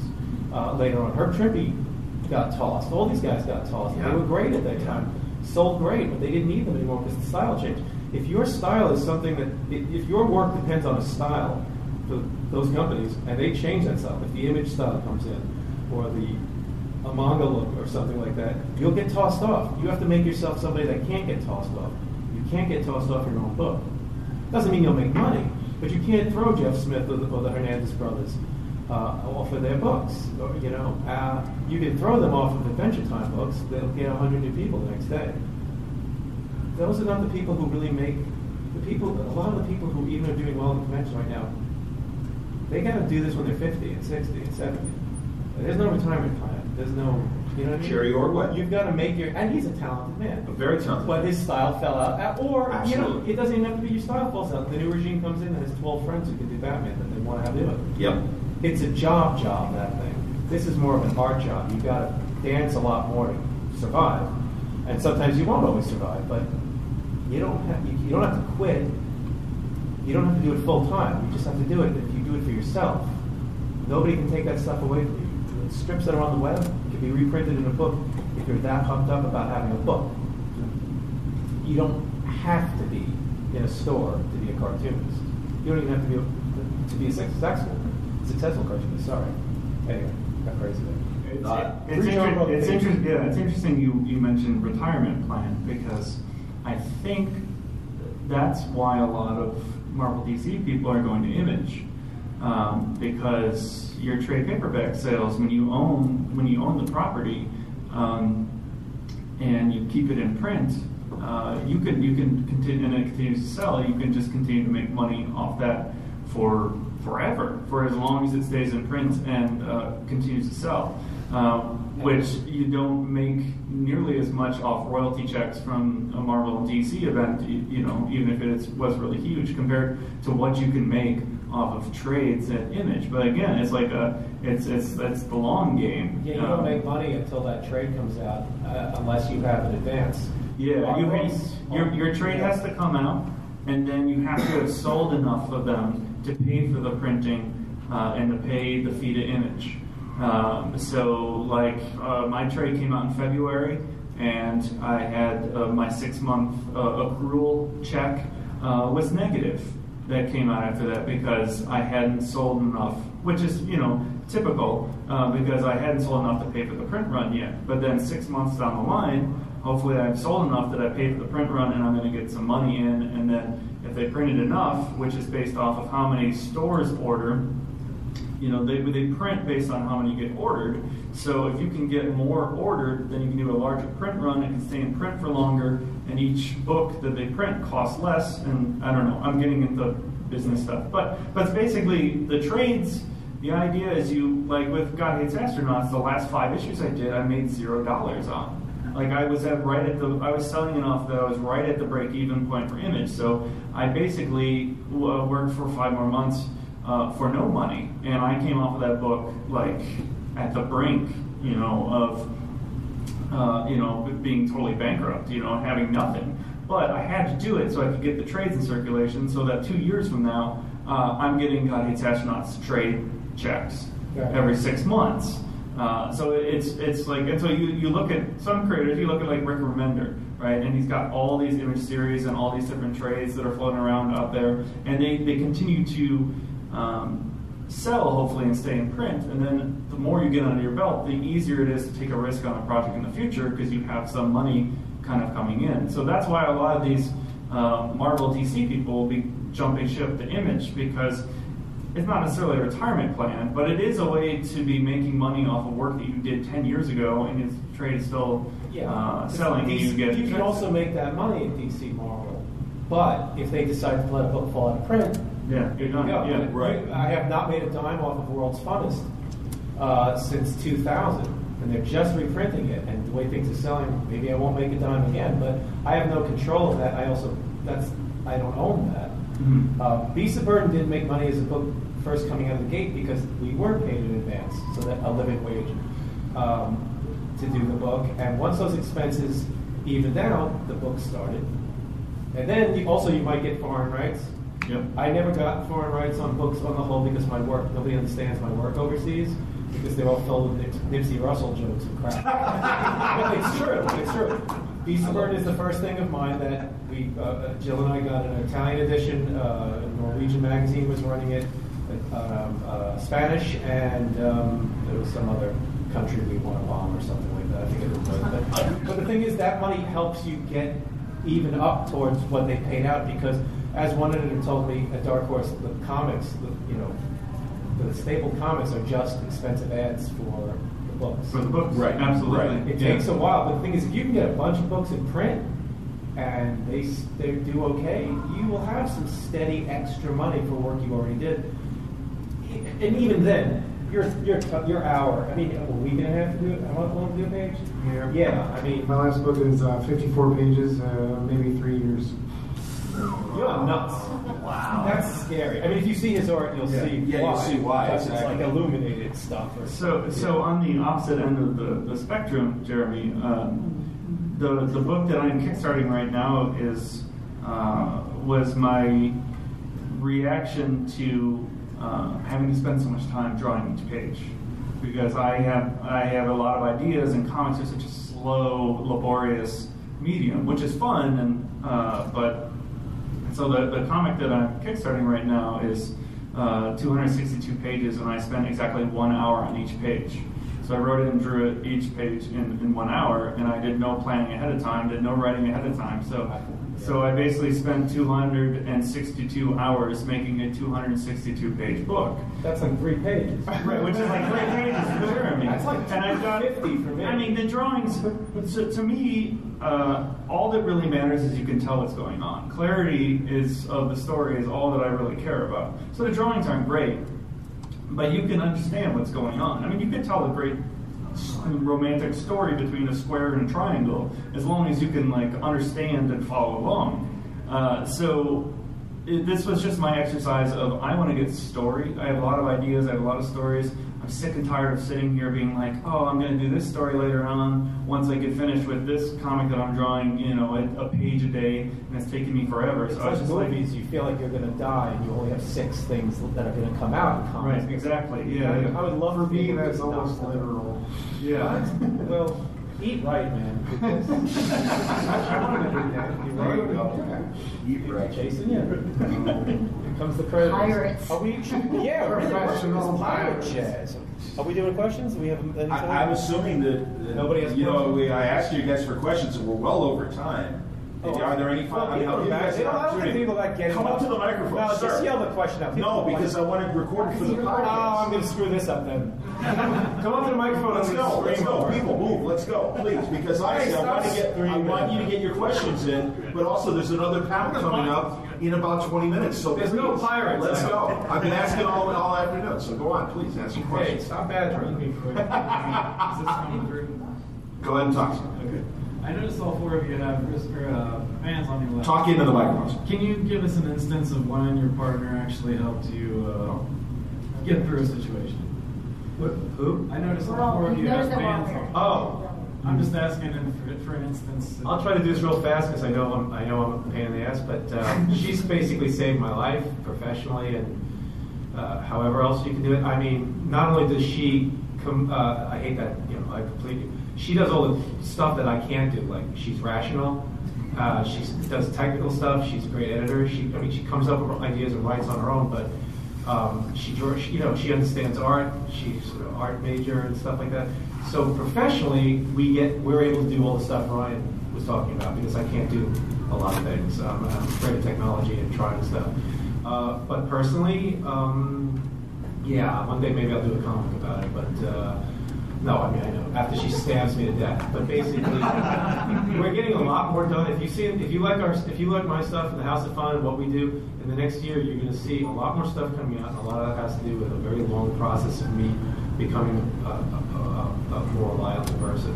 And I hope. Well, because it takes me forever to do a page on my page. Because you know what I mean? I don't know. She should answer that. I don't help her in any way. So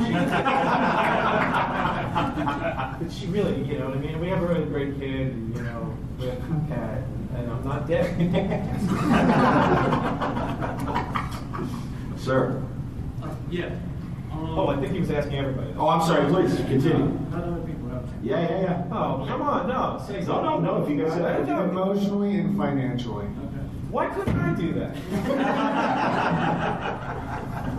Financially. I think my wife, she's completely out of this comics world, and I think that helps me, actually focus on what is actually important in life. That's like a big thing. It's really weird. I spent most of my adult life trying to date creative people that were interested in comics, and then I ended up marrying someone that doesn't know how to read a comic because she likes books instead. DC editor? Yeah. Yeah. See? And if you ask a question, then you get, pirate money. Exactly. And hey man, I got tons. So if you want some, Sarah, do you want to talk about how I help you in your life and what medication I give him this back. You take the trash out. Give that to Evan. I put it into every comic. Pirate booty. Pirate. See? Love this stuff. Well, this is the thing, sir. I am about a year into making comics. I have about 2.5 issues done, and you were right on the money with being a laborious process. It's unbelievable. I'm the lowest rung on working on this. I'm the writer, so I have like everyone else is more important than me as far as I consider it because I have to bring everyone together. My question is, where should I go with this? Because I mean, Patreon, Kickstarter. I'm not sure where to take this thing because I am on Comixology. I have 2 on there. Are you on Tumblr with your stuff? I am. I'm on Tumblr. Look, how much of a... sorry, guys, because obviously they're the experts, but how many people are looking at your stuff on Tumblr? I have about 500 on there. That's great. Yeah, that's so great. That's also the numbers. I don't know about the computer stuff but really, there's a lot less people. If you look at the numbers of people supporting successful stuff, it doesn't have to be tons. They used to say with bands and artists, was it 1,000?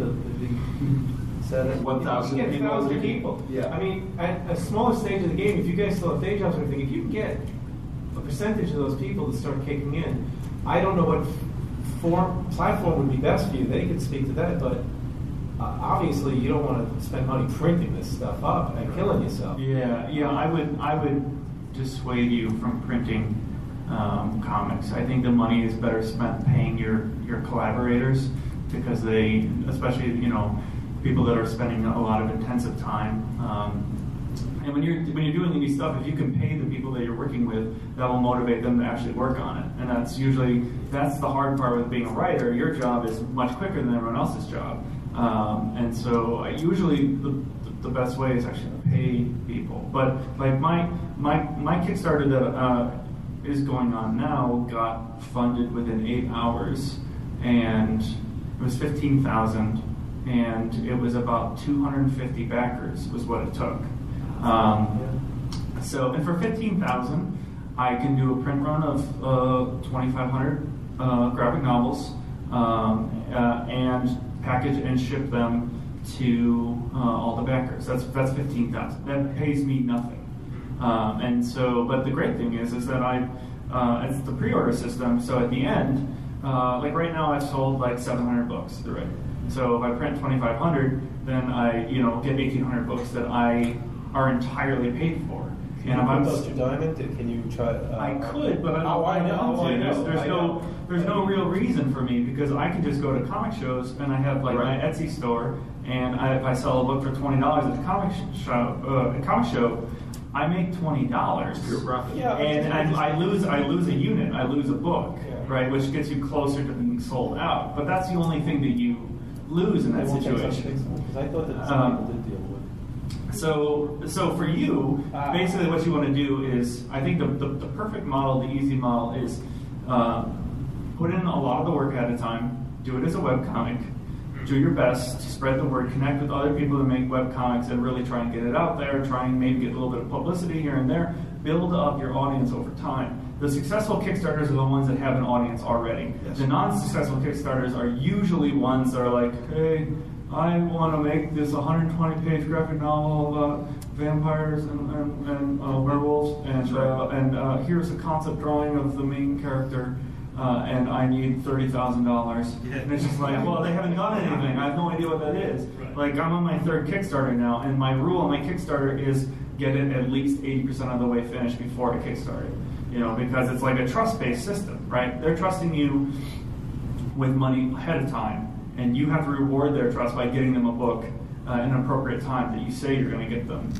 the book. And comics always take longer than anybody ever, everyone always says it's going to be done then, and people lie all the time because comics, they're a creative process and you can't really know how long it's actually going to take. And so that to me is like this really, really great model, because I'm on my 3rd Kickstarter. I opened my new Kickstarter up an hour early and I messaged it only to people that had backed my other Kickstarters. And that's how I hit my goal so fast, because this is my 3rd one, and the first 2 I fulfilled within 3 months of Kickstarter ending. I did everything right, and so I'm building this community of people that like my stuff and like being a part of it because they're getting something out of it. And so many Kickstarters just don't do that, and it's just you're doing the right thing. You're making your comic, and that's what you need to continue to do, and you need to not rush it. Don't sink money into printing it if you don't have to, and use that money to pay your collaborators instead. Excellent. It's real sexy to have that comic book. It's real unsexy to be poor. Right. Yeah. It's great to have the object, but you know what? It's the comics on the web. It can always be, if you get up there so people can read it, you can always collect it later. Excellent. So, quick question beyond that: do I adapt the comic to be more webcomic friendly, or just no? Do what you want to do. Okay. Whatever you want to do, you do it. Awesome. With people, I don't read many webcomics. The stuff that gets really big is like strip based, because it's like, hey, I can share this around the office, blah blah blah, and then now that person made their ads on their site. But if you really want to do a long form thing, do the long form thing. Format wise, if you want to print it as a book eventually, make the comic the size that you want it to be for print. And like doing a strip like this isn't necessarily what you want to do, then don't do that. Awesome. Cool. Thank you guys. Take a chip on it. We'll take 10% of whatever you do. Yeah. Sir. Thank you. My pleasure. Really enjoying the panel so far. Wanted to ask, I'm about 9 months into my own graphic novel, and I find that the biggest obstacle for me in terms of working on it is my day job. Yeah, sure. It's a really horrible job. But at what point do you consider making that jump from, walking away from a full-time salary into creating comics for a living?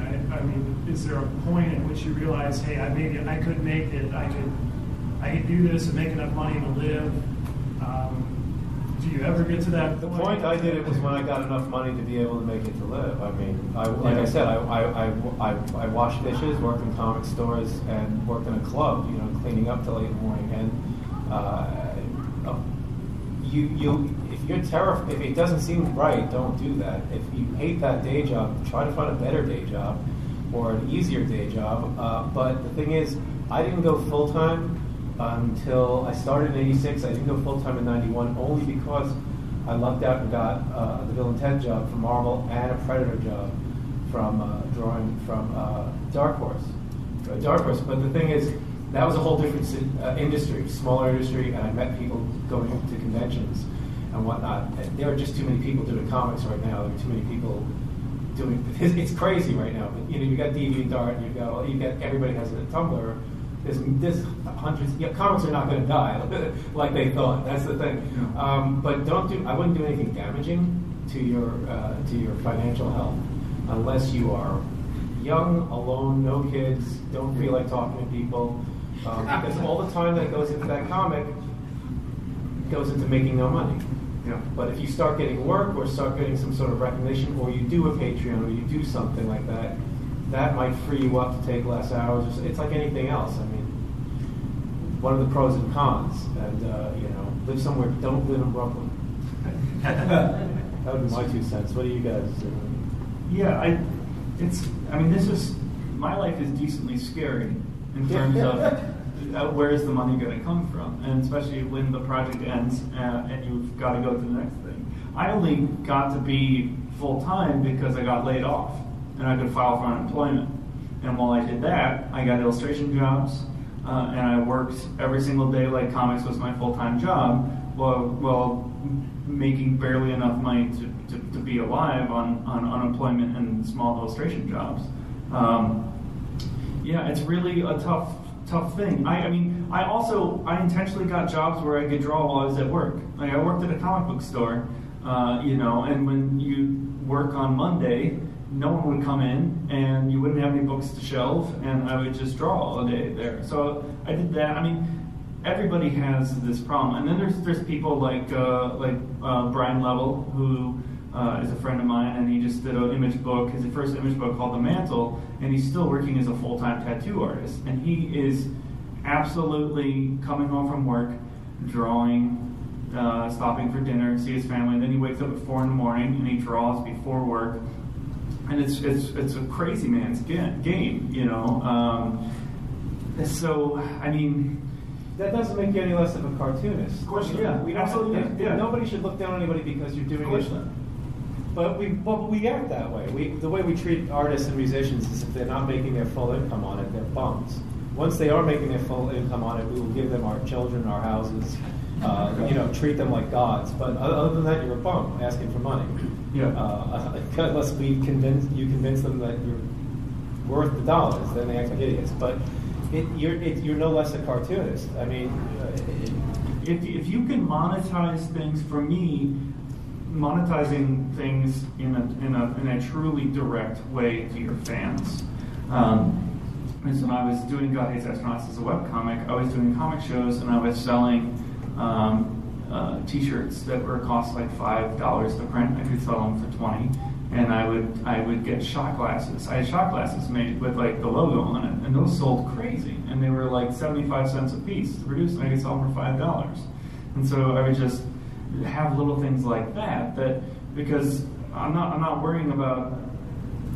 I can make the money very directly with people, and so I started doing little things like that really start to add up. And you can start saving money and getting a sense if you really can do this and make money doing it.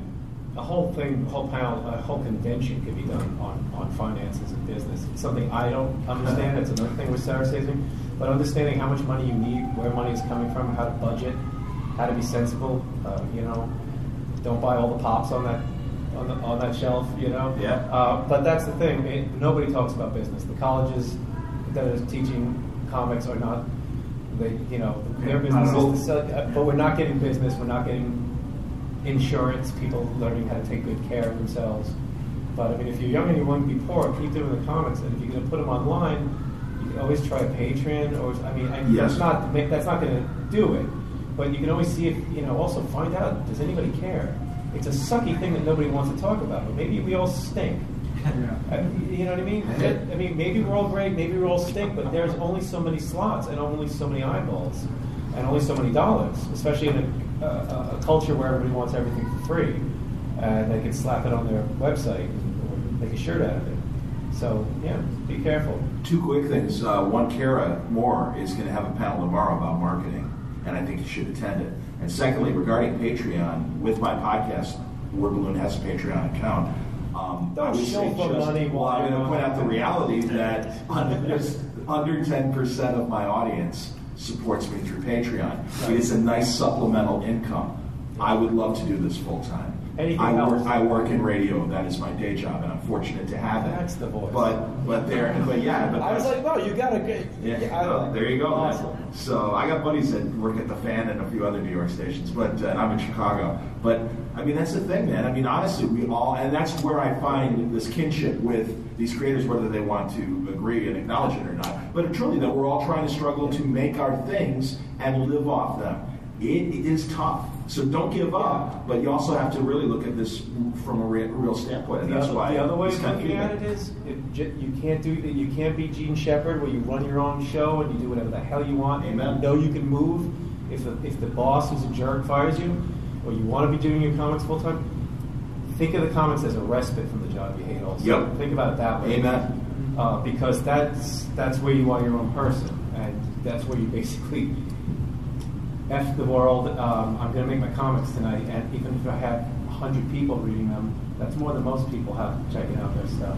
And that was right, because I mean, literally, I was doing sports talk radio, got fired from that job. I currently make commercials in radio. Certainly not what I want to be doing in broadcasting. And yeah, that's my FU to the big bosses and stuff. I do my podcast, and I've had the Discovery Channel came to me and asked me to be a talking head on a television show because of my podcast and shit like that. That's your exactly. And it's like, hey, did you hear what happened to Suntress? This happened, and it's my former sports talk friends, and they're still my friends. But the manager's like, really, that happened to him? The internet allows you to get out there. Like Absolutely. Mark Maron, the guy who does I don't listen to his podcast, but I am aware of who he is. As a New Yorker, I knew he was always in the Village Voice doing stand-up. And he was like one of those guys, whatever happened to him?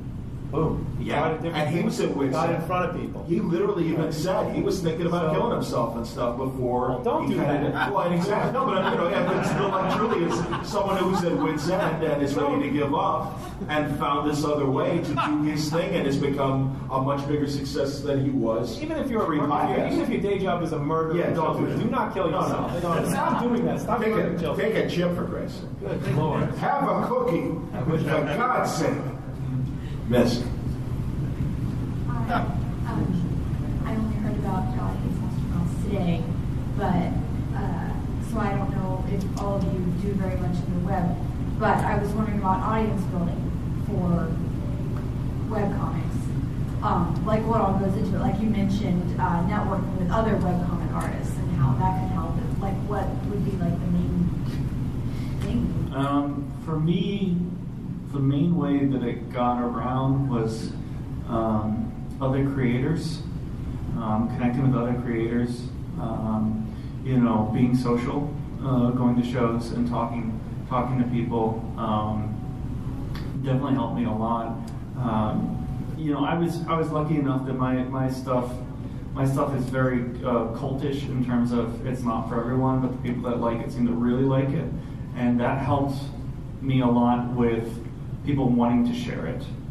So I got kind of lucky in that way. I think there's also something to be said about being very personable with people, because if people, instead of overwhelming to strangers with, will you share this webcomic with all of your fan base, which happens to me all the time. I think it happens to most creators. We get that all the time. But if you can make a connection with them and talk to them as people and get to know other creators, I think that's a really good way to have the word spread about what you're doing. And a lot of it comes down to if it's good or not, honestly, because if it's not very good, it's going to be hard. People aren't going to want to share it as much. And then I know that there are like collectives web comics that all like have links to each other, and but yeah, a lot of it's just being social, and if people like you, they're going to want to help you out. Aren't you? I don't do web. None of us do web. I don't know.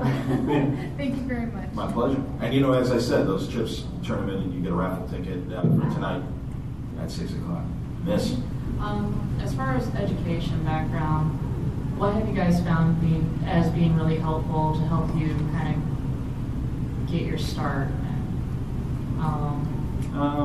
What would you review as far as like formal, like trade? Even formal or informal. What would you recommend? I watched TV for 20 years. I watch a lot of movies. Yeah, that's I'm always just making movies in my head with my comics. For me, a formative thing was I took one semester course and then an independent study with David Mazzucchelli in college, and he preaches storytelling. And up until that point, I'd never really, I considered it, but drawing was what I loved to do. And he was the one that really inflamed my imagination to the power of sequential illustrations and storytelling. So for me, that's the most formative bit of education I got was learning about communication through comics and manipulation of your audience and through what you draw, which is really one of the joys of. That's what makes comics. That's why I wanted to be a comic book artist and not an illustrator anymore. Yeah. So does that answer? Yeah. There's a lot more people sharing stories and ideas on the web these days on their blogs and things like that. I think you can learn more from looking at people's process videos, from conversations that they have, and things like that. Did you go to RISD or is SBA? Yeah, RISD. Yeah, you see, I'm working with somebody right now on developing a project, and we met them at a convention, and apparently I did a talk at her SBA class for Joey Cavalier's storytelling class. I told them all to get out of school.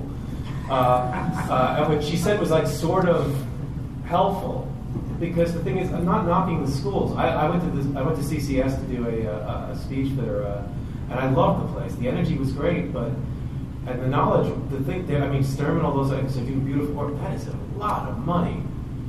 Talk about not putting your stuff into print, because that can eat you alive from the bottom up. But to spend thousands, I don't even know how much it is the guys paid. I wanted to go because I thought that would be great, but my mother was like, you take a test. If they say you can get a scholarship, that means you're talented. So I failed. I'm not talented, so I went to comics. But that's a lot of money to sink, and it's great to connect with people and see what they're doing. But smaller workshops, maybe start developing stuff. I didn't go to school. I took one screenwriting class, 2 screenwriting classes, and 1 or 2 anatomy classes while I was in NYU. I wanted to be a film animator, and then I realized it's insane. That's the most insane thing. Except for doing physical 3D animation, I realized I like telling stories. Stories king. And in the back of my screenwriting classes and all those things, which was the best class I took, I was drawing comics again. And the idea that you take this flat piece of paper or this screen and you make marks on it, and the next thing you know, people are believing, and you're believing that things are happening, is even more amazing than film to me. And in some ways, even more amazing than a novel. There's more information on the web out right now that almost any school can give you. What they can do is tell you what they think also. And what are you thinking of doing, or not, what feeling that you haven't done? I'm just asking for a more. I am not an artist by any stretch of Neither the am I. imagination. I am lucky if I can make a stick figure. Right. There's a guy who's making a lot of money doing stick figure comics right now. I'm not even really a creative person. My fiance is looking to get into comic books, and he's really talented, and I'm trying to find different ways I can do to help support him, get him access to even just a wide variety of things so he can see different perspectives from different artists. Yeah, the more important moments of me developing my career in terms of my abilities were getting portfolio reviews from other artists. If you are personable and not a weirdo, there are a lot of artists that will look at your work and will talk to you about it. And those are so much more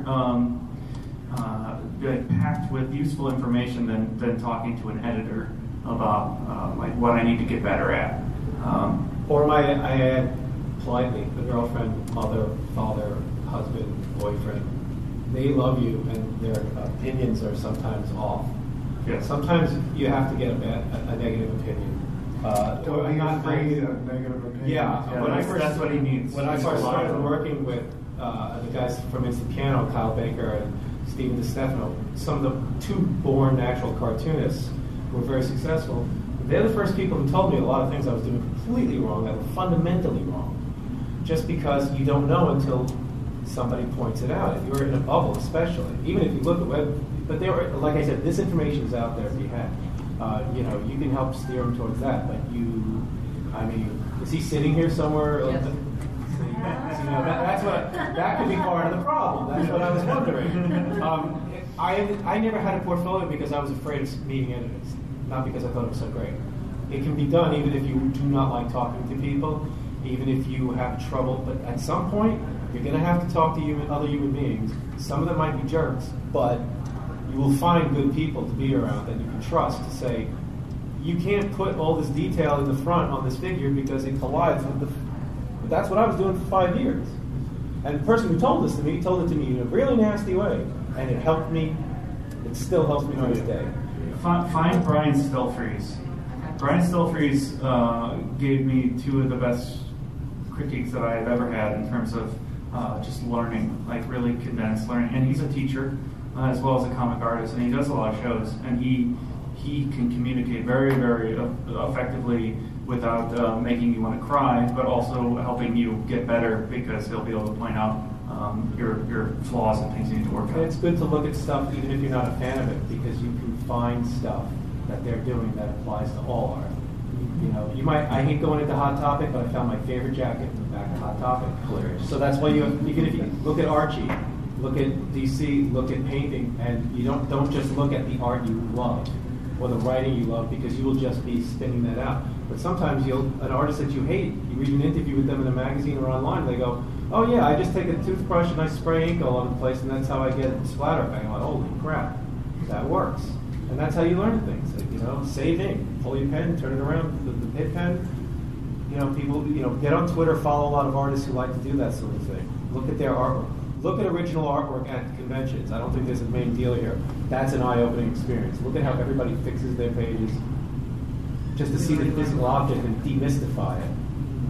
I'm really glad that the last few people came up and talked, because I really think that a lot of really good information came out, which is what I was hoping for. And that's the thing. You need to be brave and ask questions, and especially take advantage of when these people show up and present themselves at a panel like this. So really, we do have to wrap up because the Fables panel is next. But I thank you for your interest and your patience and your attention. Thank you very much.